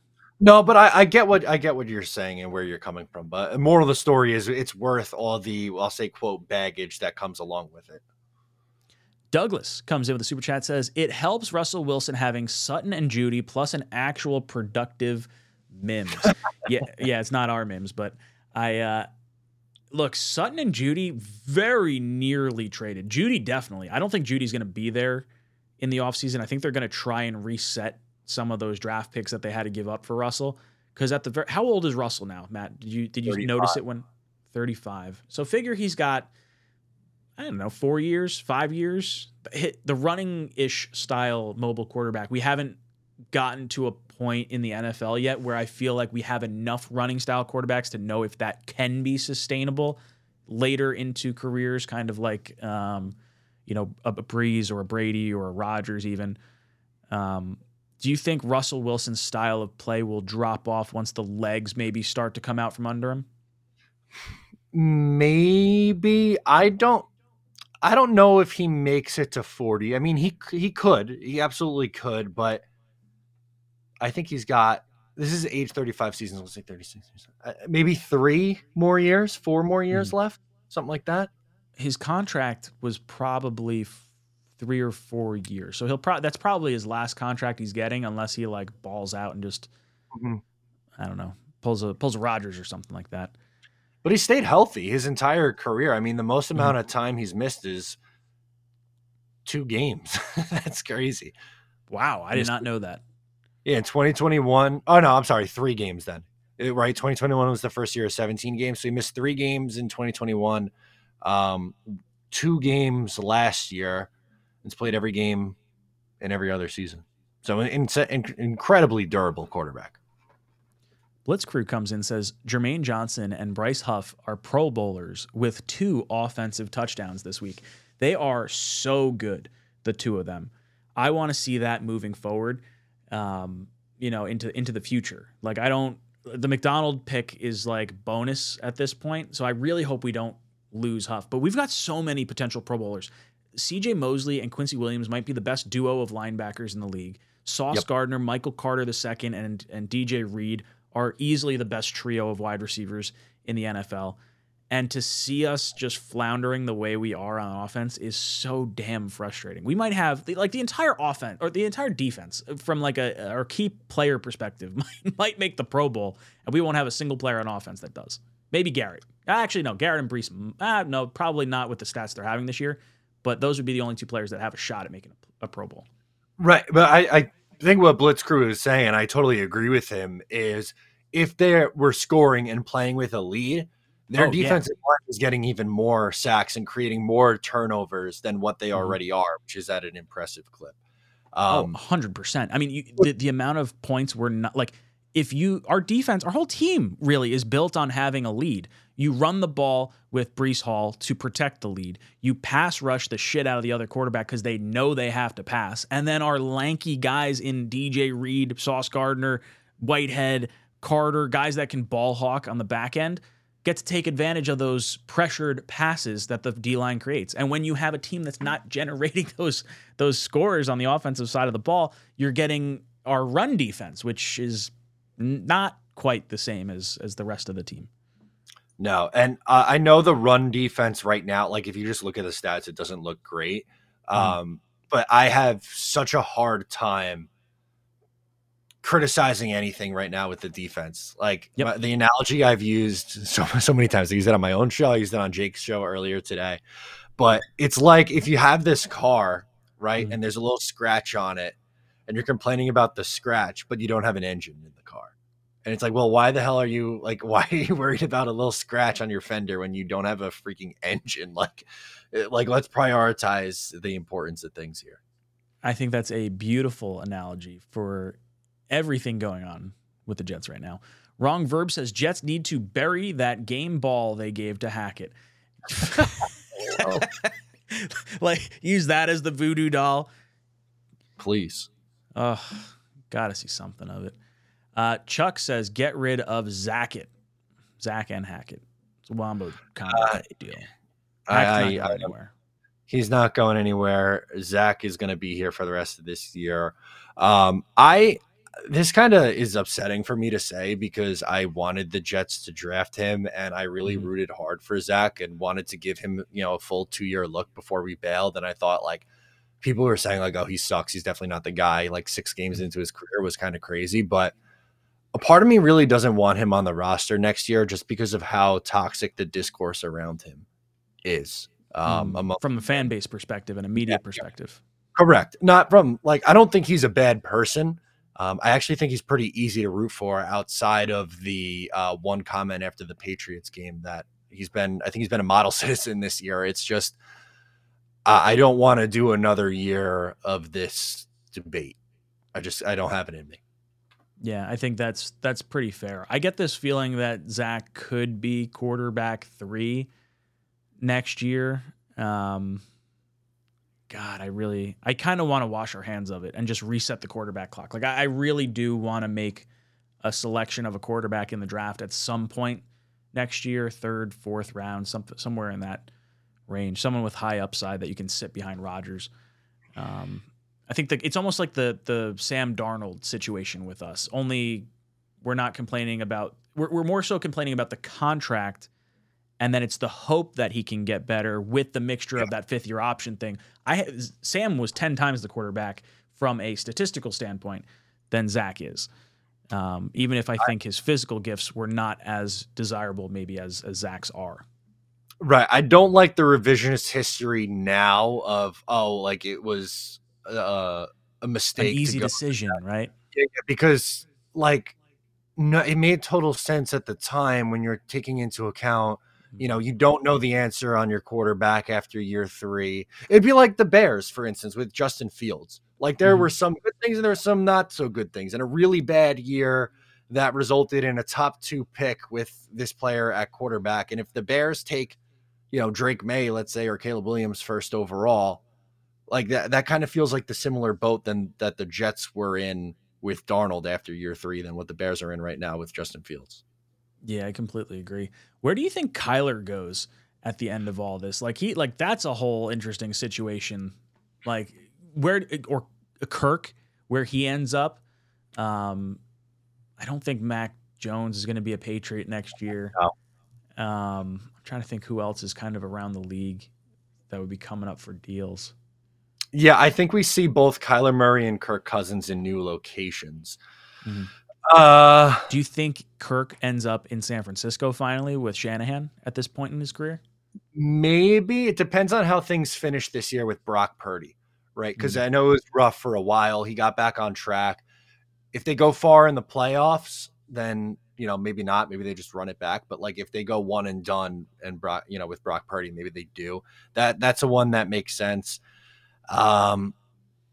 It's hard right now. Atlanta, I think Atlanta is a spot for somebody because I think they'll win too many games to be outside of the top quarterback conversation. Mm-hmm. Those are really Justin Fields' hometown. He's a Georgia guy. I could totally see that. That would be interesting. Him and Bijan and London and Pitts. It'd be the greatest college team of all time. But we'll see if it's in the NFL. So much college talent on that roster. I don't know. I'm curious to see the quarterback carousel this year. New England's going to end up with one of them. I think if Kirk doesn't end up in San Francisco, I think there's a good shot. Oh, well, Atlanta would make a lot of sense there too. It's for the same reasons that Carr kind of chose the Saints. New Orleans, where it's like an easier division to try and win. Obviously, he has his former coach there. That impacts a lot. Sure. Which I guess the comparable thing would be going to San Francisco with his former coach, with Kirk. I don't know. Lots of movement going on. JR says, will Michael Carter release be enough to motivate players to change? No, I don't think so. I think it's purely a scapegoat move, and you just hope there's some type of shake it up mentality. Like, hey, look, he's been bad. He cost us a field goal in the Chiefs game. He cost us a first down when we really needed it coming out of half this past week. I think as long as Uzama's seeing a lot of playing time and Lazard's seeing a lot of playing time and both those guys are continuing to screw up, I don't think you're going to see this be a real needle mover. What do you think? No, I don't think it's going to be. Again, I think it was more along the lines of, hey, we're going to make you inactive. And he's like, all right, I'll take the release then instead. And they're like, okay. Like, I don't think it's anything more or less than that. I don't think it's to send a message to the team. I think they know what they have to do. Douglas comes in with a super chat. Douglas says, that's a sad commentary on the Jets fan base. Pick another quarterback and the fans will eventually drag them over the coals like Sanchez, Geno, Sam, and Zach. I think there were expectations with Sanchez, Geno, Sam, and Zach. When you draft three of those guys in the top 6 picks or top 5 picks, was Sanchez 5 or 6? 5. Yeah. So 3 quarterbacks in the top 5. And Geno, who coming out of that draft, it wound up being a terrible quarterback draft for the first 2 selections there. But going into the draft process, people were like, wow, Geno Smith could be the best quarterback in this draft class. So there was an expectation with him, even though he did go in the second round. I think if you have Rodgers here and you have a legitimate starter that is in front of any rookie quarterback, there will not be calls to start Michael Penix or Jalen Daniels or any of that stuff while Rodgers is here. Rodgers will be able to play, take all the spotlight off the quarterback. He'll be able to develop behind the scenes. And one of the things that I think is important for a quarterback is to have the respect of the rest of the roster. So that backup quarterback going against the scout team defense consistently, and then also having the roster turnover while that quarterback is still there, because there's a 30% turnover of rosters each season. So if a quarterback starts his 3rd year, that is essentially 90% a new team by the time he starts, and every player that has come in now knows that that quarterback has been here, and they can look to him for either answers or, whatever, assuming he's starting to play well. So I don't think it's necessarily that the Jet fan base will drag a player over the coals as much as the expectations will. We didn't have anyone other than Zach. We didn't have anyone other than Sam. We didn't have anyone other than Geno, and we didn't have anyone other than Sanchez in all 4 of those situations, and it all wound up bad. Yeah, that's a great point, right? Like it was put on Sanchez, Sam, and Zach were all starting from day one. Geno wasn't supposed to start from day one. Mark was going to be the starting quarterback, and then Rex Ryan put him in the 4th quarter of a preseason game and got him hurt. Mm-hmm. Yeah, I forgot about that. I remember the injury, but I forget that Geno was there for that. Yeah, he wasn't supposed to start. He was never supposed to be the starter in 2013. And like I don't know. And some fans were out on all those guys way too early, I think. But I mean, also by the time the Jets moved on from Mark Sanchez, he was not the player that he was those first 2-3 years. Gino was never really good with the Jets. It took him 10 years to figure that out. Sam showed some signs of progress. You know, his first 2 years was okay and then fell off a cliff in year three. And Zach, it's just, you know, the hope game, but it's not working. Ooh, Blitzcrew brings up a good point. I did not realize Kyler had a no trade clause. Won't pick New England. So Minnesota would be a good landing spot for him. Atlanta would be a good landing spot for him. Somewhere inside. If he stays with Arizona, he's got the no state income tax, and then he's probably going to be thrown to Marvin Harrison Jr. Like, in all reality, like they're probably the Cardinals are either going to take him or they're going to trade Kyler for a bunch of picks and then select a quarterback and then have a bunch of ammo to build around as well. I think they go that. I think they the clock. I definitely do. I think they absolutely move on from Kyler because you don't sign someone to you have to study the playbook type contract. And then when you actually have an opportunity to get out from underneath him and get high value, like he's playing well right now, you're showing his trade value right now. They might be able to get something, not as much as probably the Deshaun Watson trade, but like I could absolutely see 2 firsts, 2 seconds for Kyler or something along those lines from a desperate team. Ooh. You know what? I forgot. There's a team that we have not mentioned yet that I think we should toss into the mix. Maybe not for Kyler, but for one of these Let me see if I can figure it out. I'm going to go through AFC or NFC. So I narrowed it down a little bit more. AFC? Yeah. Titans. The South is set. The East would just be the Patriots. I guess if Tua got hurt, then like the Dolphins, I guess. That would be crazy. The North would be Browns, Bengals, Steelers, maybe? That'd be an interesting team. That was it. The Steelers. Dude, Tomlin might be coach of the year right now. Right, because they're 6-3, and that offense stinks. And Kenny Pickett has been bad. So if they feel like I think the Steelers are probably making the playoffs this year. If they're a 10-7 team, let's say, do they then not feel like you're a good quarterback away from being a legit threat? Yeah, because this is Pickett's second year. You drafted him at 20 overall, so it's a little bit different. You could still kind of sit him down and not move off of him, or you could try to reclaim some draft capital from, like maybe he becomes the placeholder for a guy like Kyler. Get him out of conference. Tomlin is definitely a really good coach in terms of bottling up some outside noise. I mean, he had Le'Veon Bell and Ben Roethlisberger and AB, and he kept the lid on like all of that right until the end. I mean, outside of Antonio Brown posting the locker room speech, we didn't hear anything about any of that crazy stuff until he went to Oakland. Yeah. No, that was, I'm with you. I think Mike Tomlin is one of the best coaches in the NFL, like top 5 easy, maybe higher, top 3 even. But I mean, Pickett, they're 6-3 and Pickett has 6 passing touchdowns, 4 interceptions, 179 passing yards per game. He's basically playing like a Zach Wilson level. So like somewhere between the 25th and 30th best quarterback in the NFL, and they're 6-3. So if they feel like they could put themselves over the top, maybe that's where a veteran ends up. Our buddy Master at work was I was on the AFC's roundtable yesterday, and I was just giving him the business because they were like, oh, Belichick's going to leave. We're going to get a new coach. They're hoping for Ben Johnson, the OC from the Lions, which I really hope doesn't happen. I was like, no, you guys are fine. You guys roll with Mac Jones. There's a head coach out there that just got fired that would love to be the guy. He was the golden boy in New England, Mr. Josh McDaniels. Send him back to New England. That's who I want to be the Patriots head coach. Ben Johnson, I think wherever he ends up is where Kyler ends up. I think Kyler will waive his no-trade clause for that coach based on his success in Detroit and his success in Philadelphia. Yeah, I don't see how they don't right? That's a good. Where do you think who's going to be looking for new coaches? I Probably mean, the Bears.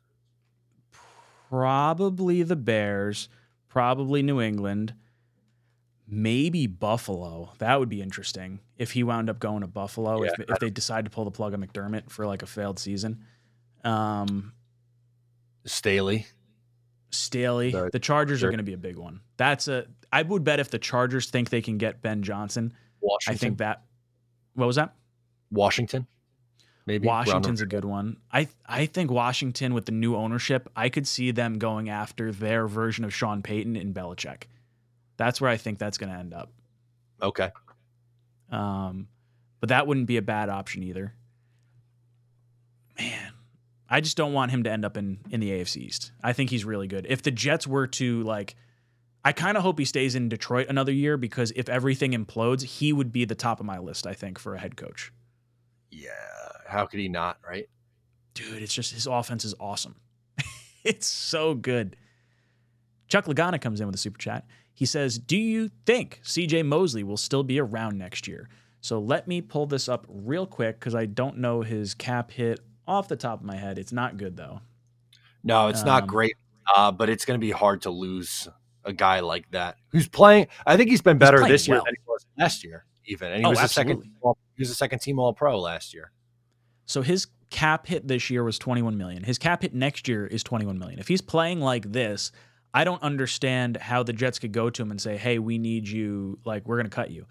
He does have void years after this, so maybe you knock down that $21 million and we say, hey, we want to keep you the next 2 seasons. Let's make that $21 million cap hit, I don't know, $10 million each of the next 2 years. That frees up $10 million each of these next 2 seasons. We've got Rodgers here the next 2 years. That, to me, restructuring him and keeping him with Quincy would be my preferred route. So I hope he is. That cap number is a little alarming, though. Even with great play, a $22 million linebacker, or $21.5 million linebacker is that's a lot of money. Yeah, no, it is. And he's getting a $17 million base. So if you restructure, you'd have to drop his base down to $1 million, get him a signing bonus. Yeah, I mean, you could do it. You could pay him more money than the 17 in 1 year and drop his cap hit down because of the signing bonus. You could do it that way. Is that where you are? You kind of want to see the restructure of Mosley? I do. I don't want to lose him. I think he is an incredibly important piece to this team. I agree. Blitzkrieg says, I'm wrong. His extension avoided no trade clause. So Kyler does not have a no trade clause. I was going to say, I'm a little surprised that would have been thrown in there. But with quarterback contracts, it's not, I guess, anything surprising. So no trade clause is not in the Kyler contract. That opens the door for a lot of stuff. And then it's just the highest bidder at that point. Yeah, that's true. That is the highest bidder. So then who do we think would bid the highest? Any of the top teams that are in the race for the top 10 picks, I don't know if there's someone in there. Las Vegas is a team I could see. Yeah. That would be interesting, depending on what happens with O'Connell and how they feel with him. Yeah. You think Harbaugh comes back to the NFL? He might. I feel like that. I mean, Mark Davis bringing in a guy like Jim Harbaugh, I could totally see that. That makes a ton of sense. And then Harbaugh would get his quarterback of choice, which honestly might be like a Kirk Cousins.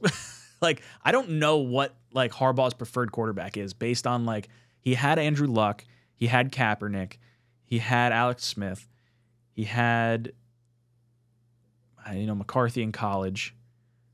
I don't know. What quarterback do you think do you think he wants a rookie quarterback and he wants to build someone up? Maybe he drafts J.J. McCarthy and he just says, hey, I've coached you through college. We're going to take you early, maybe it's beginning of the second round, and they use their first round pick on someone else.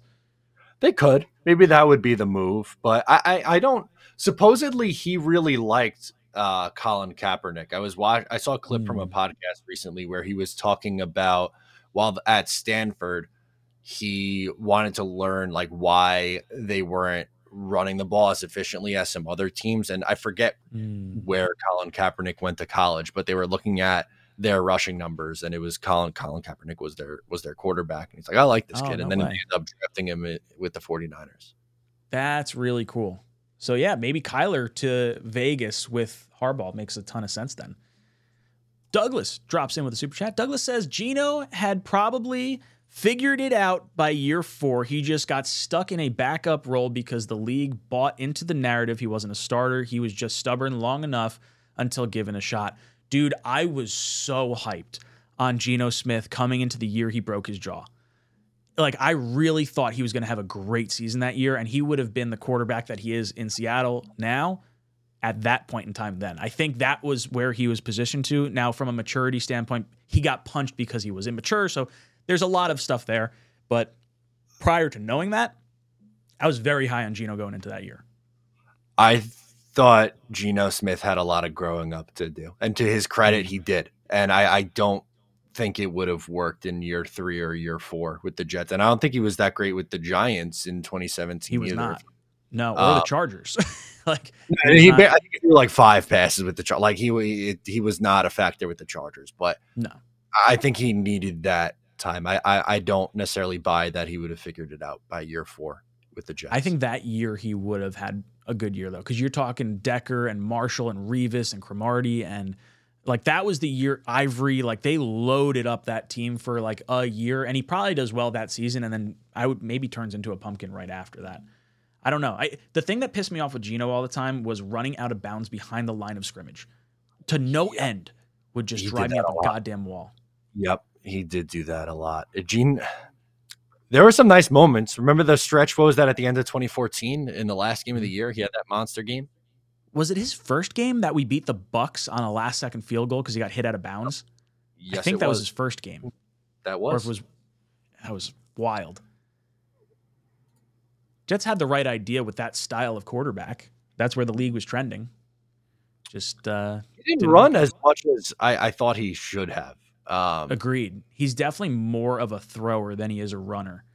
I bigger think, too. Like I'd like to see him not that I want to see him take shots, but like he could have. Yeah, I mean at 6'3", 220, he was running for the touchdown numbers were high, I believe. He had 6 rushing touchdowns his first year and 366 yards. But then the next year it was 1 rushing touchdown and 238 yards. Like that, he should have been someone not like Lamar, 1,000 yards, Sure. but there's no reason he can't be a 500-yard rusher.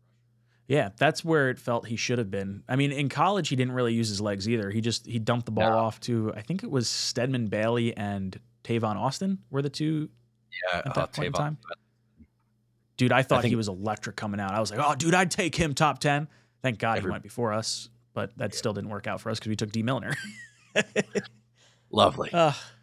Whatever. James comes in with a super chat, says, good work, boys. Blew my top today, but this is not, but this is going to shake some things up, and I think wake up this locker room. Everyone on notice right now. Bobby, please get in someone's face soon. That messes up.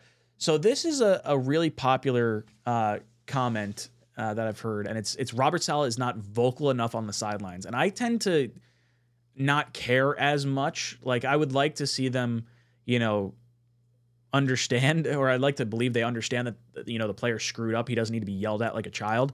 And the way that Saleh handled the offensive line speech in Hard Knocks in Carolina when they played like shit, like it tells me that behind closed doors, Saleh is not some pushover. I think he would absolutely go after someone in terms of like holding them accountable, with the exception of Zach, because I think you have to hold it together for the quarterback. And that's probably rubbing some players the wrong way. Yeah, I do agree that I think it probably rubs some people the wrong way. I think they see the job the quarterback's done, and like, well, why are we treated a certain way and he's not? I think there's something to that. Brian comes in with a super chat, says, is next year playoffs or fire head coach and GM? I would say so. I think barring like if we don't make the playoffs next year, I don't know if Rodgers comes back for a third year. Now, it could be as simple as a money thing. But honestly, if they can, the GM and head coach, it's probably and Rodgers wants to play again, it's probably Hackett that becomes our head coach to appease Rodgers for at least like another year. And then you remove Hackett and Rodgers whenever that's done. But I would say playoffs or bust next year for sure. Yep, 1000%. I think if they miss the playoffs, both those guys are out of a job. All right, boys and girls, thank you so much for hanging out with us. We only have 200 likes though, so you got to hit that like button. Yeah, We got to do our little spinny wheel. I'm ready. I You're kept ready. track this week. I remembered without Green Bean. I was bad right. at that the last time. I know. I'm not good with trying to remember this stuff. Everyone has a role here. Everyone's got a role. So normally when we have the three of us, if you guys don't know, I'm doing all the behind the scenes stuff here. Matt's looking up all the stats, and Green Bean's talking with the chat. So it's not like we're dialed in. We're dialed in. Everyone has a task. All right. How many super chats did we get tonight? 40. Ooh, 40. All right. And let's do this. Let's grab. Can you grab? I'll grab you 5 people from last week's stream. Perfect. Okay. Whenever you are ready, you can read them off. I will dump those in. All We're gonna rig this up real nice and good. Oh, gonna rig it real good. All right. So random. Oh, actually, we said timestamp. If you timestamp, so we got a few. Okay. Yeah.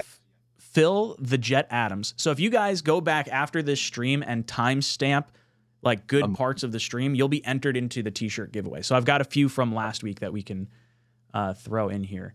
That was one of your best names. So Phil the Jet Adams. Okay. Andrew Grzanka. Grzanka. Okay. FBJT. Jaytee. Okay. We've got another one for Andrew Grzanka, and it is a different timestamp. It's not the same one. Okay, good. We've got Atlar, Attallar. Atlar. Stax Max, Staxmax. Stacks Max. Busted Knuckles.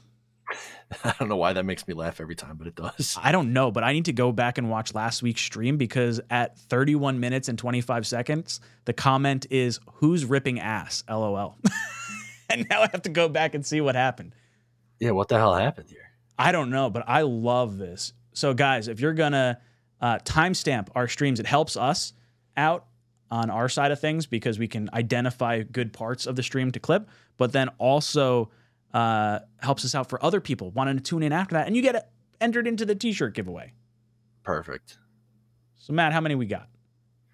Now it is 47. 47. There you go. See? All right, we're going to go random number generator. Boom. Number 6. Oh, numbers. Nope. Sorry. Oh. I didn't hit the 0. So it's out of 70. Or no, what was it? 47? 47. All right, sorry. Not 6. Try it again. Boom. 18. RJ McPotts. Ooh, RJ McPotts. Oh, boy. All right, let's see if we can win him something. And again, Ryan did not pull up the spinning wheel prior to this conversation. I'm really hoping for a pillow. I'm on Team Pillow for been a while here.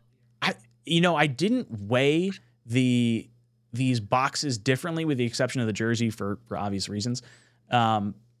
But we've landed on Pillow, I think, 2 or 3 times in the last probably 4 weeks.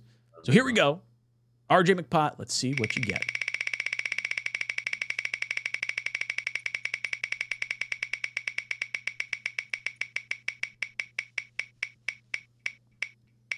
Oh, it's a shirt. I thought it was gonna oh, man. RJ McPott, reach out to Matt and I, Talkin Jets Show at gmail.com or jetstalk247@gmail.com. We'll get you set up with a shirt, either the Talkin Jets Ape shirt, or you can pick one of the other shirts that are available over at talkinjets.com. Head over TALKIN Jets.com if you want to check out some of our merch. It helps support the channel, and you get some pretty cool custom swag. Matt, any last words for our panel? I am ready to get hurt again. I am back in on the Jets here. Just find a way to win. Just win, baby. Score points this week. Let's try to have some fun watching this football team. An hour-long episode of Just Jets is coming out tomorrow. I got to upload that after we hop off here. So it's going to be a late night for me, but I'm excited about it. Oh, I can't wait to listen to it tomorrow. Boys and girls, I'm bought in. Matt convinced me. All you in the chat convinced me. The firing and releasing of Michael Carter has convinced me. I am back in my we are winning the division mode. Things happen for a reason. Buffalo lost on that final play yesterday. And the Jets control their own destiny. We got Buffalo. We got Miami. These next 2 weeks, take care of business. Turn your season around. Or we're just going to be sitting here and crying again next week. But come back next Tuesday and cry along with us, potentially, or cheer along with us. Thank you all for watching. Hit that like button on the way out if you enjoyed what you watched here. This is Jets Talk signing off. Jets! Jets!